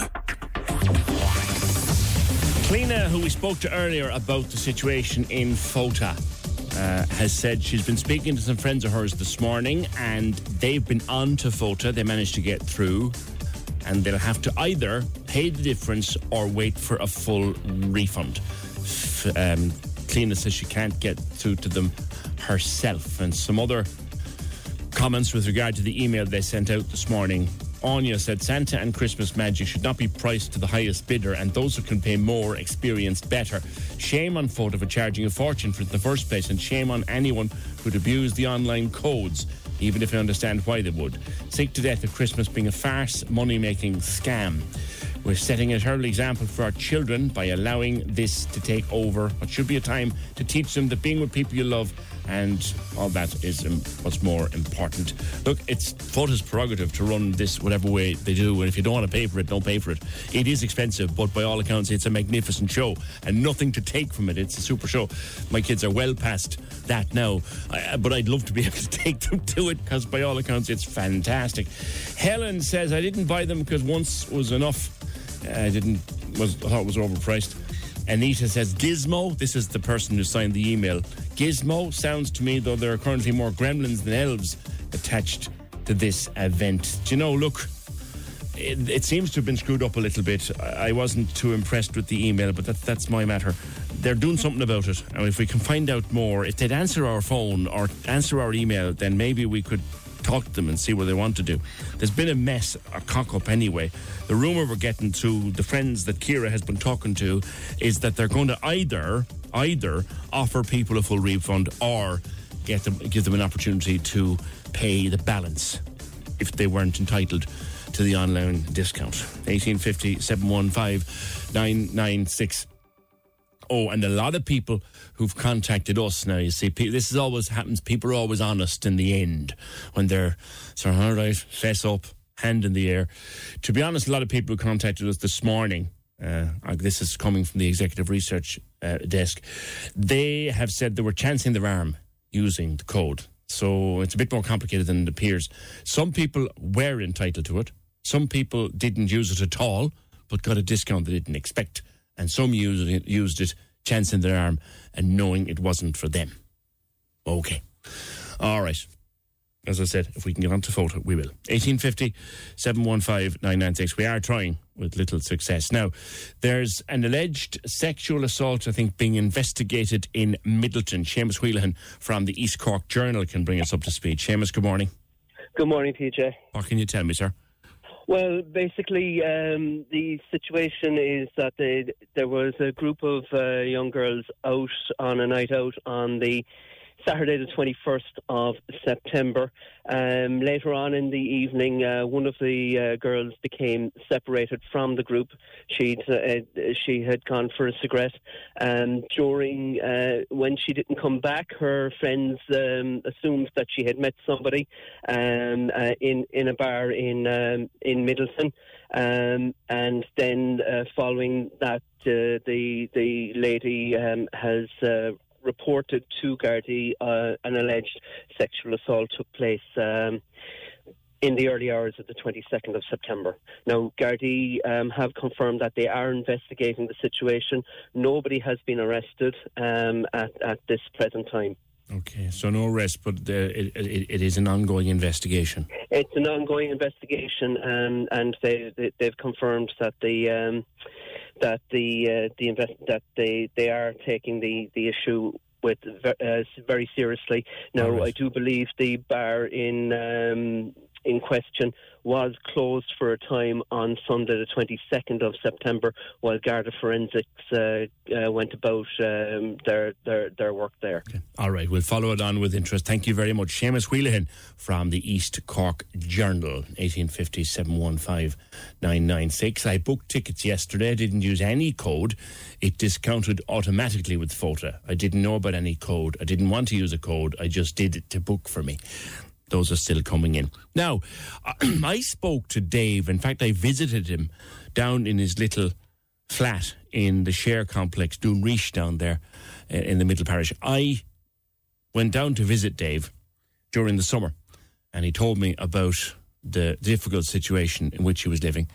And he also took me on a visit around the complex, and I was able to see, a blind man could see, the damp and the difficult situation in which some people are living. And Dave was doing his level best to get moved out of it, because Dave has COPD, advanced lung disease, and damp is the enemy. Damp really is the enemy when you live with that sort of a condition. He's been on national radio since, and he is still, I believe, Dave, trying to get himself out of that little place. Dave came home from Germany to Cork because of the severity of his condition, and he just wants to be here when, I guess, as he says himself, the end goes. Let's check in with him. Dave, good morning. Good morning, PJ. How are you first, my friend? How are you health-wise? Well, the health is failing, but yeah, I'm okay. Good man. Okay, yeah. Good man. Now, you brought me down during the summer and you showed me what you're living with, and the damp in the laundry room, and the damp on the ceiling of the television room, and all of that, and the difficulty with circulation of air in your own little room. And you've been trying to get out of it since, with unfortunately no success. No, I've got no replies from. You see, I sent a lot of emails to. Can I mention the housing manager? His name. Just maybe leave the names out of it. Just mention who he's the housing manager at City Hall. Okay. I sent him all the photographs of the of the fungus and the mould. I sent him all the email correspondence that I had even with councillors and even with the Lord Mayor's office, and he never once contacted me back. I sent everything to a locations officer, the woman at housing. She never contacted me back. I went this is true now, City Hall can't deny this housing. I went every morning to City Hall housing, and I stood in the queue every morning, Monday to Friday, handing up new documents. From the lung tests I did at Mercy, Dr. Corrin did them. He sent them personal letters urging them to transfer me. I have the letters here, the copies, to transfer me to a ground floor with no fungus, no mould, and hopefully ventilation. My own GP, Dr. Con Murphy, also from the Medical Street Centre, Washington Street, also sent similar letters. Yeah. Not once have City Hall contacted me. Just let me finish this one, please. Very well. I went every day to City Hall, and every day one of those people there told me there will be an answer in the post. Mm-hmm. 2 weeks ago, finally, the allocations officer, she sent an email saying when they moved me into this room surrounded by fungus and mould, they took me automatically off the waiting list.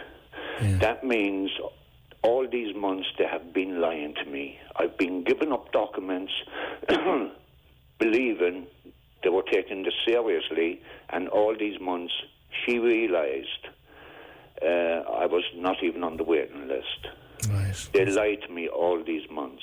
I've contacted... Did people actually say to you, Dave, at any point at all, we are considering your request here? They just didn't reply? Never. Okay. I contacted Cork Fire Brigade to come here and make an inspection. They said no. Share takes care of their own problems. I contacted HSE Dublin. They said no. I went to Grattan Street, HSE. 2 days ago again, and they said we're not responsible. City Hall housing inspectors, they refused to come here too. Yeah. I've sent everything now, even to the bishop. I've spoken with his secretary. I hope that man can, do something here before we have more deaths. Yeah. This is our new bishop now, who'll be a new man. Yeah. I sent everything. I spoke with his personal secretary. Okay. I found out he has 3 secretaries, and I spoke with one of them on the phone. Yeah. I sent her everything, and I sent her the photographs of the fungus and everything, the fish tanks. The fish died upstairs all overnight. Get this is true. Yeah. This will make you laugh. I said it to the woman in charge. The fish are dead. They're on their stomach. And she said they're sleeping. And I said, fish don't sleep on their stomach. Yeah. And they've been on their stomach for 3 days now. Yeah, you showed me those fish tanks when I was in there with you. I showed you, didn't I? Yeah. You walked me around the whole place. And to be honest, that laundry room is dreadful as well. Yeah. In the last 4 days now, I've been checking the ceilings outside where I lived upstairs, and there's such new water spots now. They're appearing, they're bulging. Yeah. Do you know where the second fish tank was? Yes, right above there. The ceiling is bulging. Okay. All right. Nobody will accommodate me. I have to say none of the councillors will do anything for me, and I have to say their names, Mick Barry and Oldham and Mick Finn. They ignore me.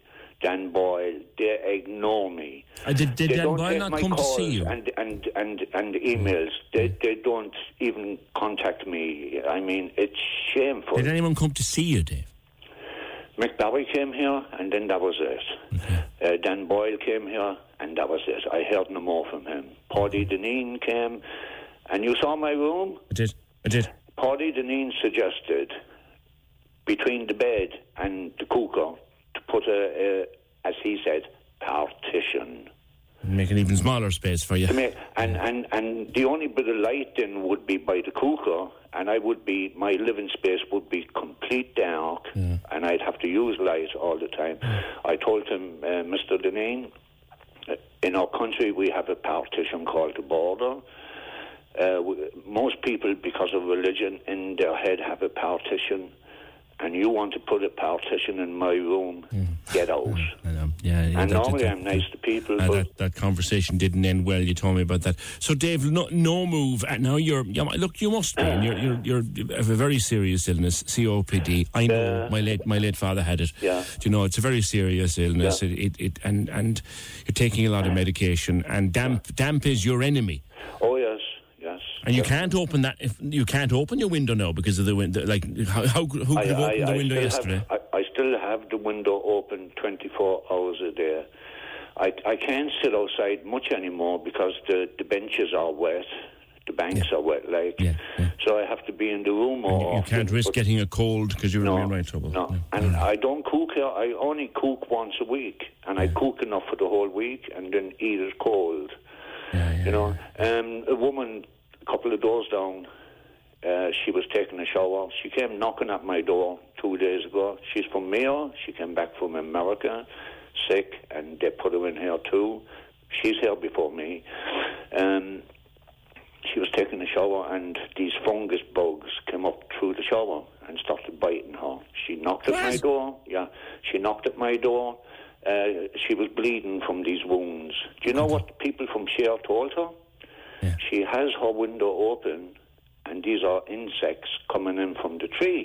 For God's sake, that's mad. I'm a landscape gardener, and insects will come in from the tree, but it's nature. They go back out onto the tree. They don't go into the shower. I captured some of these bugs in a glass jar. I went into her little room. Yeah. She was sleeping on the couch. Do you remember I showed you the community room? Yes. Where the telly is, and on the wet carpet and all the fungus. Yes. There's a little couch there. She was sleeping on that couch for 3 weeks. None of us knew anything about it. Because she wouldn't sleep in her room. She couldn't sleep in her room. Because of the bugs. Dave, I'm going to pause it there because, you're going very public with this. You're entitled to do it, and what's happening to you is dreadful. And that's Dave Kearney. I went to see Dave during the summer. The situation is not healthy for a man in his condition. It's a grand little bedsit for someone who is in good health. It's a grand little place.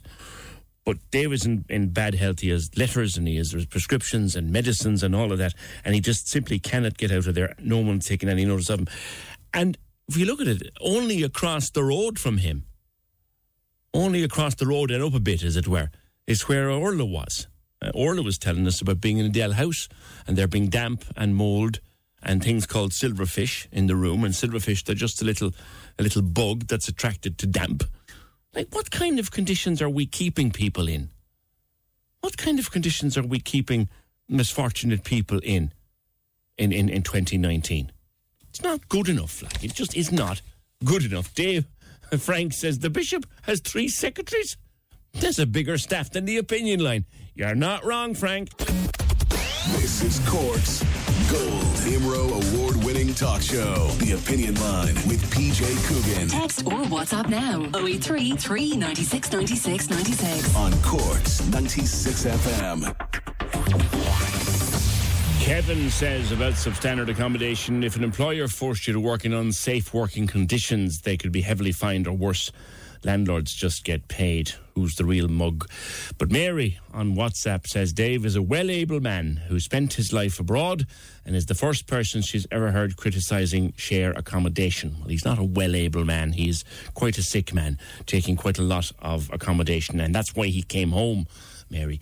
If this is the type of individuals that are housed by share, it makes me think again. What do you mean by the type of individual? At least I have the advantage, Mary. He's not a stranger. I've been down and I visited his little place. It is not suitable for him. A blind man can see it. I can see it, and I'm qualified. No way qualified. But anyway, 1850 715 996 on the phone. I know what it's like to have lung disease. Is there anyone out there that could independently assess this and create some kind of a report that would have to be acted upon? This has been going on for some time. That would cost money that Dave doesn't have, unfortunately. Caller has a daughter with COPD living in a flat with 7 people for 24 months.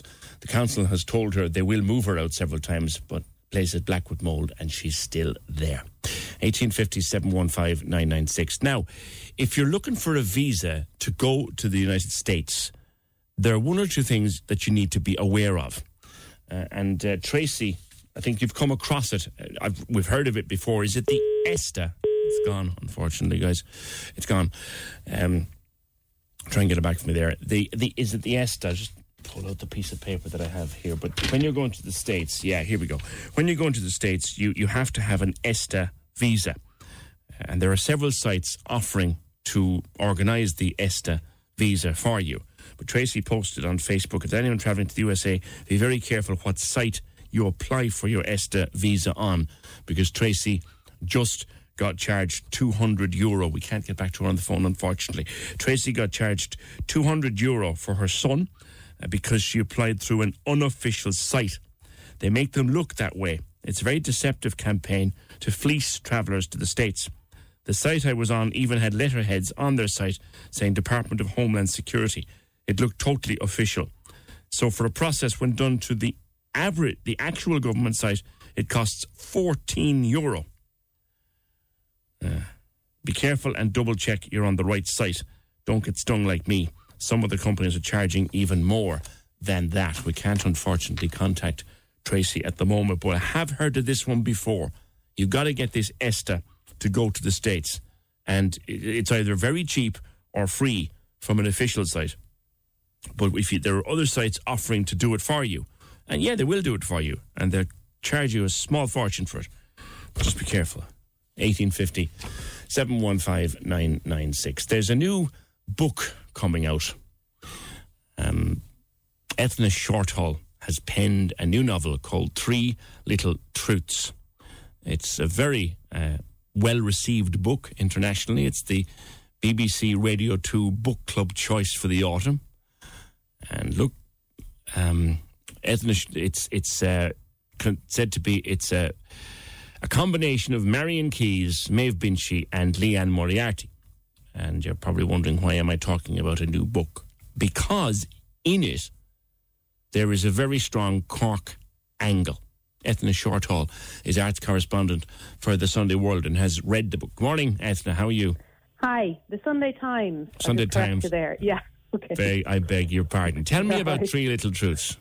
Well, the general premise, it's about three women that have moved onto this road. It's a suburban Irish suburb, and they're all new, and one of them particularly has moved there in mysterious circumstances, and this gets all the rest of the neighbours talking. So the story is framed around a WhatsApp group. We have these constant interludes of all the gossipy neighbours on the road talking about the new people in the WhatsApp group, and they're also talking about the general concerns of the road. But there's also a scandal up at the local secondary school. One of the neighbours is the principal, another neighbour is on the parents' association. They live next door to each other, and this leads to many fights. But there's a scandal in a bathroom there, which I guess is the bit that you're maybe most interested in. I am, because it's a story that made news here in Cork a number of years ago and went national. There was a list on the wall of a boys' bathroom in a school, it got tagged as a rape list. This happened in Mallow. It was very controversial here at the time. That's the inspiration for that level of the story. Yeah, so when I was writing it, I knew I wanted there to be a scandal at the school and that it would have a sexual element to it, but I didn't want it to be extreme. I didn't want to write about a physical assault or anything like that. And what I was generally interested in writing about is how women, young women, old women, but in this case young women, react to being the subject of a minor sexual assault. And I would see having your name on a so-called rape list as being the subject of a minor sexual assault. So when I was coming up with something to write, I didn't even fully realise, I didn't mean to draw on what happened in the real life story, but I found myself writing about a rape list that appears on the back of a stall door in the toilets of the secondary school, the local secondary school. And it says at the top of the list, the girl with the most ticks will be raped. And then there's a list of girls' names. And only when I finish writing the book did I go back to check. And that is, or the wording I have in the book is the exact wording of what was written on this door in this real life case, which was in the news for just a couple of days, I guess. But some things like that just seem so horrible and they leave such a bad taste in your mouth that you remember them months later. Yeah, indeed, it was a horrific story at the time, and the school involved were desperately embarrassed about it and wanted to try and help and all that, and they did their level best. But I think it came to national attention because, as I remember, someone rang a phone show, a local phone show in Cork, and then I think the Irish Times picked it up. And we got calls about it at the time. Yeah. Just on a broader thing, Ethna, you go very deep into the principles of the whole thing and to the experiences of people like that. I've often talked here about the quality of Irish female writers writing mysteries and writing stories with strange twists in them. And how people deal with strange twists in their lives. When you drew upon this incident, you could write all kinds of stuff around that. Yeah, well, the thing is that I wrote that, it happens relatively early in the book that this list appears and the principal has to decide what she's going to do about it. Should she inform all the parents? Because if she doesn't, well, they think she's covering it up. Or if she does inform them, is she causing hysteria for no reason? And so that's the first moral question before you even get into who wrote the list. Should they be punished, and what should be done about it? And actually, so I put it in the story, and I wasn't necessarily thinking, okay, this is going to lead to twists or this will have a mystery element. But as it went on, I was playing with who was behind it, the reason it appeared there, and how, and the fallout of it. And I have a few things in the book that are those kind of twists that maybe start off to me thinking, oh, I know who wrote this, but then actually I end up changing it a few times. And the motives behind the person who wrote the list is, I don't want to give it away, but is one of the interesting things in the book and the things that people have responded really well to. And you said generally about women, Irish women writers, I mean, they're, I would say this, wouldn't I? But really they are doing incredibly well at the moment, particularly in this kind of genre of thrillers, or it's not quite a thriller, but mysteries, Well, I was only saying to Deirdre this morning that she's a far more prolific reader than I am, but I would probably have read about 20-something books this year, of which over 3/4 of them have been by women, and half of those will be Irish women. Yeah. Yeah, I mean, it's a whole other conversation, people talk about there being gender bias against women. I have to say, in writing, I don't find that. And I believe that it was the case a few years ago, but I don't believe it is the case now because the calibre of writing is so strong that it's hard to ignore them. You know, it's hard to refuse to give them prizes or whatever. Now, I would think they probably still, women writers get less review space in broadsheet newspapers, because maybe they're not seen to be writing as literary works, as difficult works, you know. And I mean, my book it's popular fiction, as they call it. It's a story. And I'm happy for it to be that. I love to read those kind of books about people that I think are real and have twists. And Absolutely. It's not postmodern, or it doesn't have any high. It's a storybook, and there's an awful lot of old nonsense talked about with fellas in flat caps and professors and all this kind of carry on about what should form good literature. If it's a good story and enjoyable read, then people will buy it. I wish you well with it, Eth, and look forward to reading it myself. And it's the BBC Two Radio Book Club for the autumn and all of that. Can't wait to read it. It's called Three Little Truths. 1850 715 996. Oh, to Fiona, is it on 5 with regard to photo? Fiona, good morning. Good morning. You booked yesterday. Yeah, so I suppose just to make you aware that I booked yesterday, I didn't have any special code, or I didn't try to get the 50% discount, and it automatically applied the 50% discount when I was booking. Yeah. So, I have no issue paying the full price for the tickets. I think it's well worth it. Yeah. But I think the way FOTA are managing the communication, like, I just sent a text message to my own friends or WhatsApp group, and that happened in 6 other incidences that I know. So, you know, we're just normal people booking tickets. We have no problem paying the full price. Yeah. It definitely was an IT error where people didn't have, like, the special code that they're kind of sending out in communication. And, like, if they made a mistake, fine, but, like, you know, don't tarnish everyone with the same brush. Well, you know, to be fair, we reckon from our dad's own research this morning, that one of a couple of things has happened. Some people have admitted to us they were chancing their arm using the code, right? Some people were entitled to it, right? Yeah. Some people didn't use it, and this is your case. Some people didn't use it at all. Yeah, that's my case, and got a discount. Yeah. Like, I didn't set out to achieve it. I have no problem paying the full price. But there definitely was an IT error in terms of, I probably booked the tickets around 12:45 yesterday, and it automatically discounted the 50%. And I actually even thought, that's wrong. I'm going to go back in and rebook it. And, like, I clicked out of it, and then I went back in to rebook it, and it automatically discounted the 50% again with no code or anything. And there's definitely a glitch. What they've said in the email this morning, even though I gave out a bit about the way the email is written, but look, they have to keep their brand going. Everybody will hear in the next 7 days what's going to happen. What we're hearing from someone who actually got through to them this morning is that people will be given a choice to either pay up the rest of the money or get a full refund.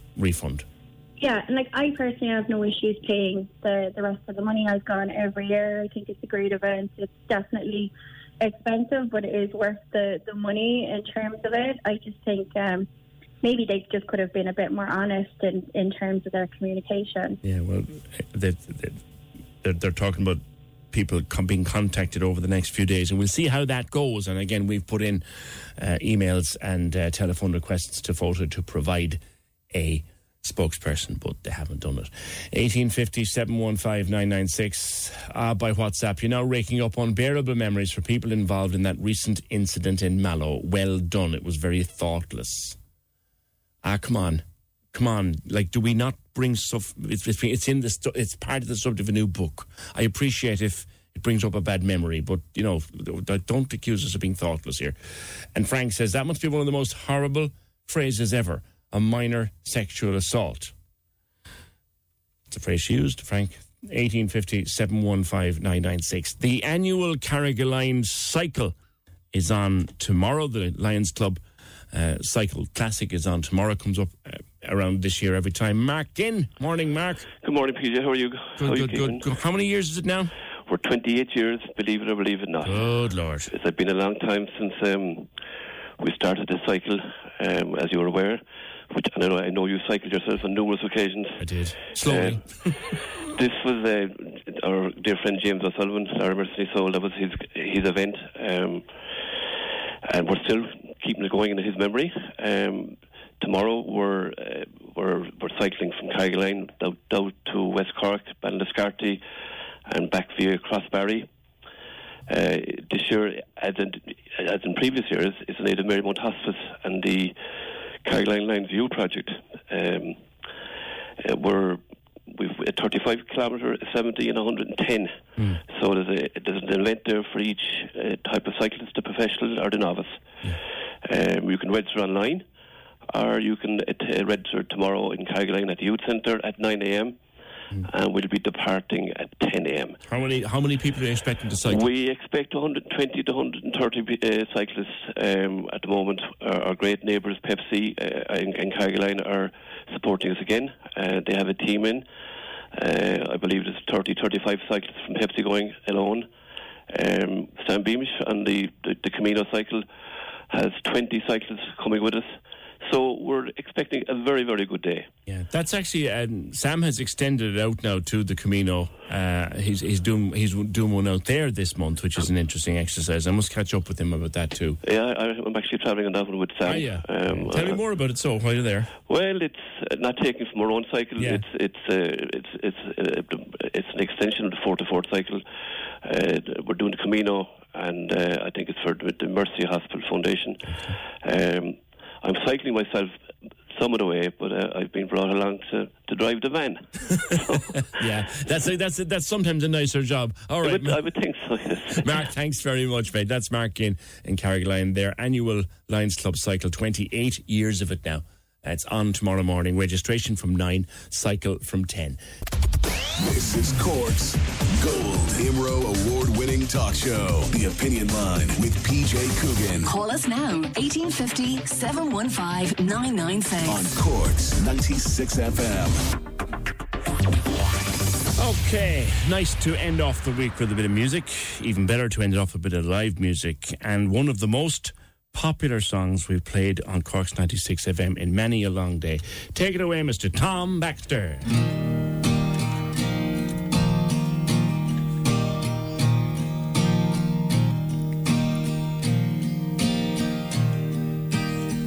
Our love has changed.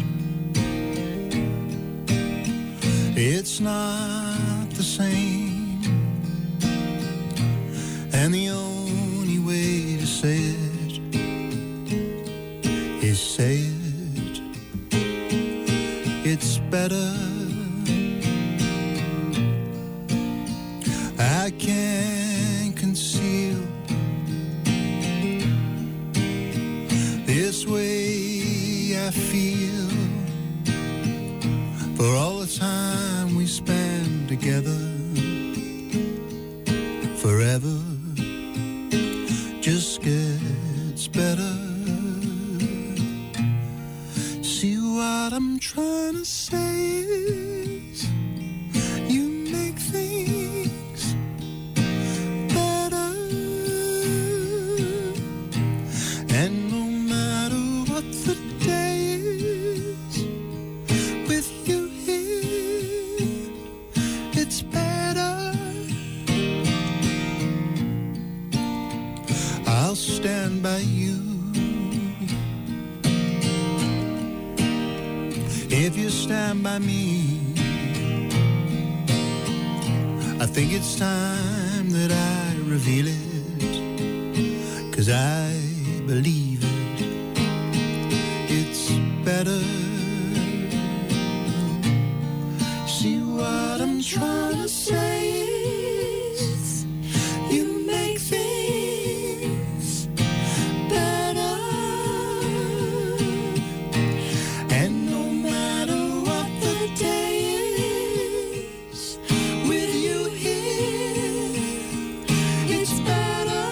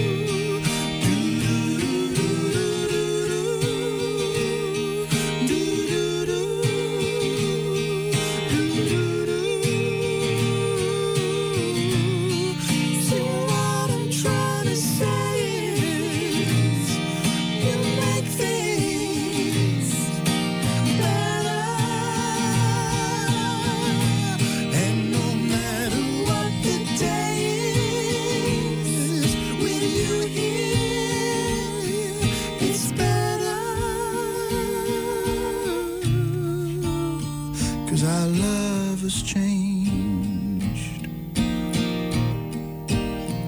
and it's not the same. And the only way to say it is say it. It's better.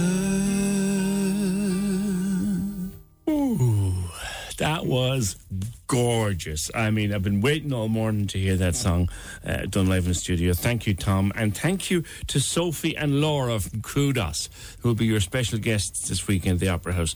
I'll talk to the ladies again, and we'll hear another song in a few minutes. But first of all, Tom, like that was your kind of breakthrough song, wasn't it? You've been writing songs and making music for a heck of a long time. That was the breakthrough song. That was the one that got on the radio. Yeah, actually, I was talking about it a little bit last night. We had a gig in Waterford, and I was explaining that I had an album before that a lot of people don't know. Actually, I did a big record deal with Sony, and that was kind of like a big hype, that record, and it didn't quite work. But what did happen is they sent me over to Ireland, and I did quite a bit of touring in that period. And when I came to the sort of end of that record deal and tried to get out, I remember handing in my songs to the head of the Sony label, and he said, "Oh, you don't have any songs." And so when I got out of that deal, I had to sort of bit in my teeth, desperately wanting to sort of prove them wrong. And I sort of remortgaged my house, and then I put out that album with Better on it. And I thought, I'm sure this is a song that's going to connect with people. And I was very lucky because it completely connected. So Ireland has been, you've really landed on your feet here. Yeah. You're not the first to do it. David Gray did it back in the day. The White Ladder broke here like it broke nowhere else. And if you go far back enough to Chris Rea. Absolutely. Chris Rea was a jobbing musician, great musician, and we discovered him through radio album tracks here in this country. And before you know it, he was a huge star. Yeah. That's what happened to you. You like Ireland came out for you. They recognised what you do. But you were having songs performed by Tom Waits and the likes of them for years. Is it frustrating, Tom, to write music and to write really good music and have to wait so long for your own breakthrough? I think for anybody who's in the arts, whether you're a painter or whether you're a musician or whatever you do, it's always tricky if you haven't got any sense of, I suppose, you want to be able to do it without so much struggle. I mean, if it's a real struggle, it's very difficult. So I think when any success comes along, it's very welcome, Yeah, and I suppose if you've been doing it for a long time, and I think when I had some success, I must have been mid-30s, so that was quite late. I've been doing it all my life, really, and but I suppose what it does do is, and I think particularly like you were just mentioning about this relationship I had with Ireland, Ireland are really responsible for me to be able to continue because they always supported me, and I always had this great sort of body of fan base here, and it's kind of enabled me to keep making music. And often, I'm thinking about the fact that, I've got that, and I feel very, very, very grateful for it. I remember the first day that song was playlisted here. I walked into the studio. Who the hell is that? I said, "Who's that?" Wow. And my wife will kill me tonight now because for the rest of the day Now let's go to these ladies here, Sophie and Laura from Cork.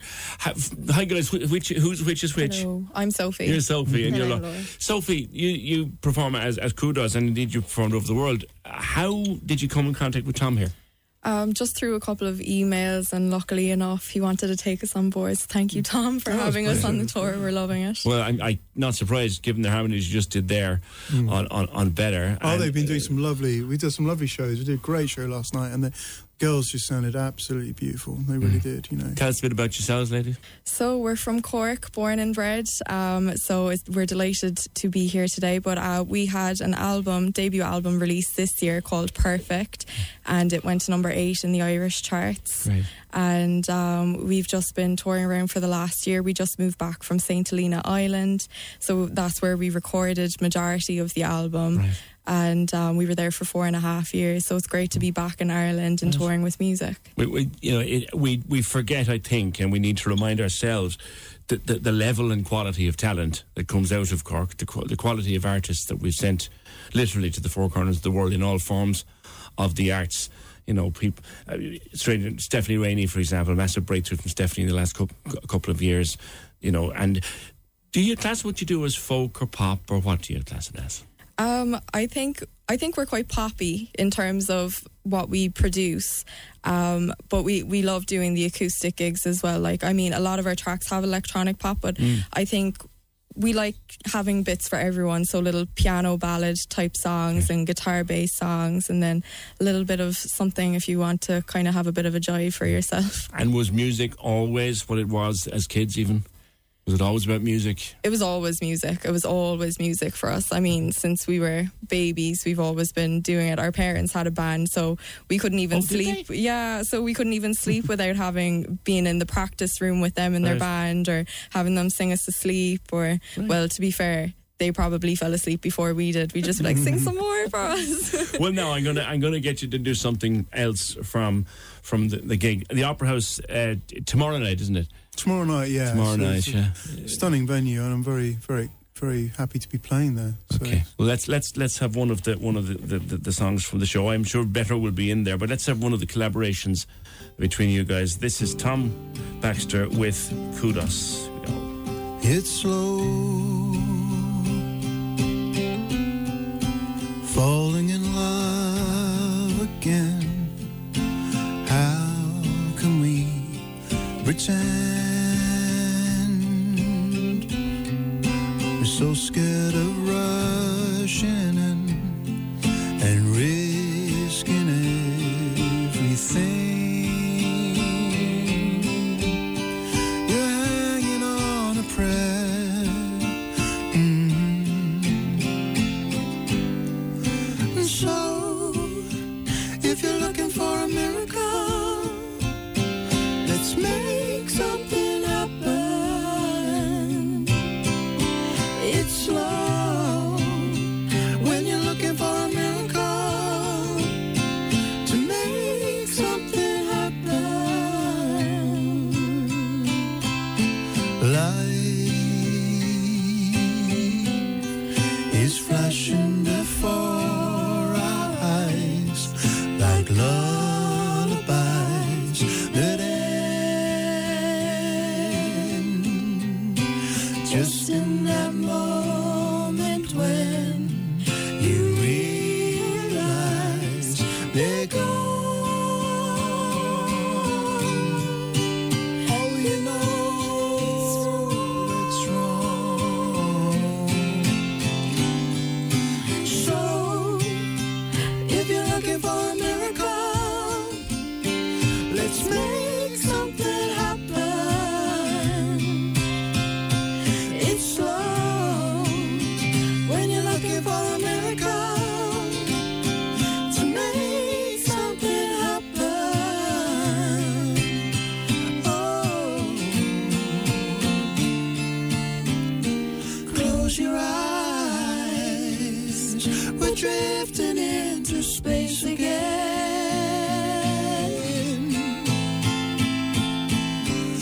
We're satellites, and our dreams are made of this.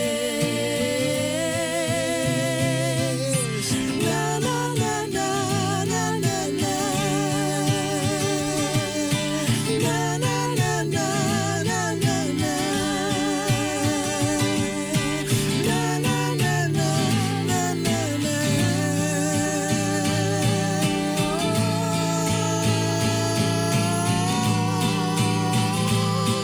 So, if you're looking for a miracle, let's make something happen. And it's slow when you're looking for a miracle to make something happen. Let's make something happen. Let's make something happen.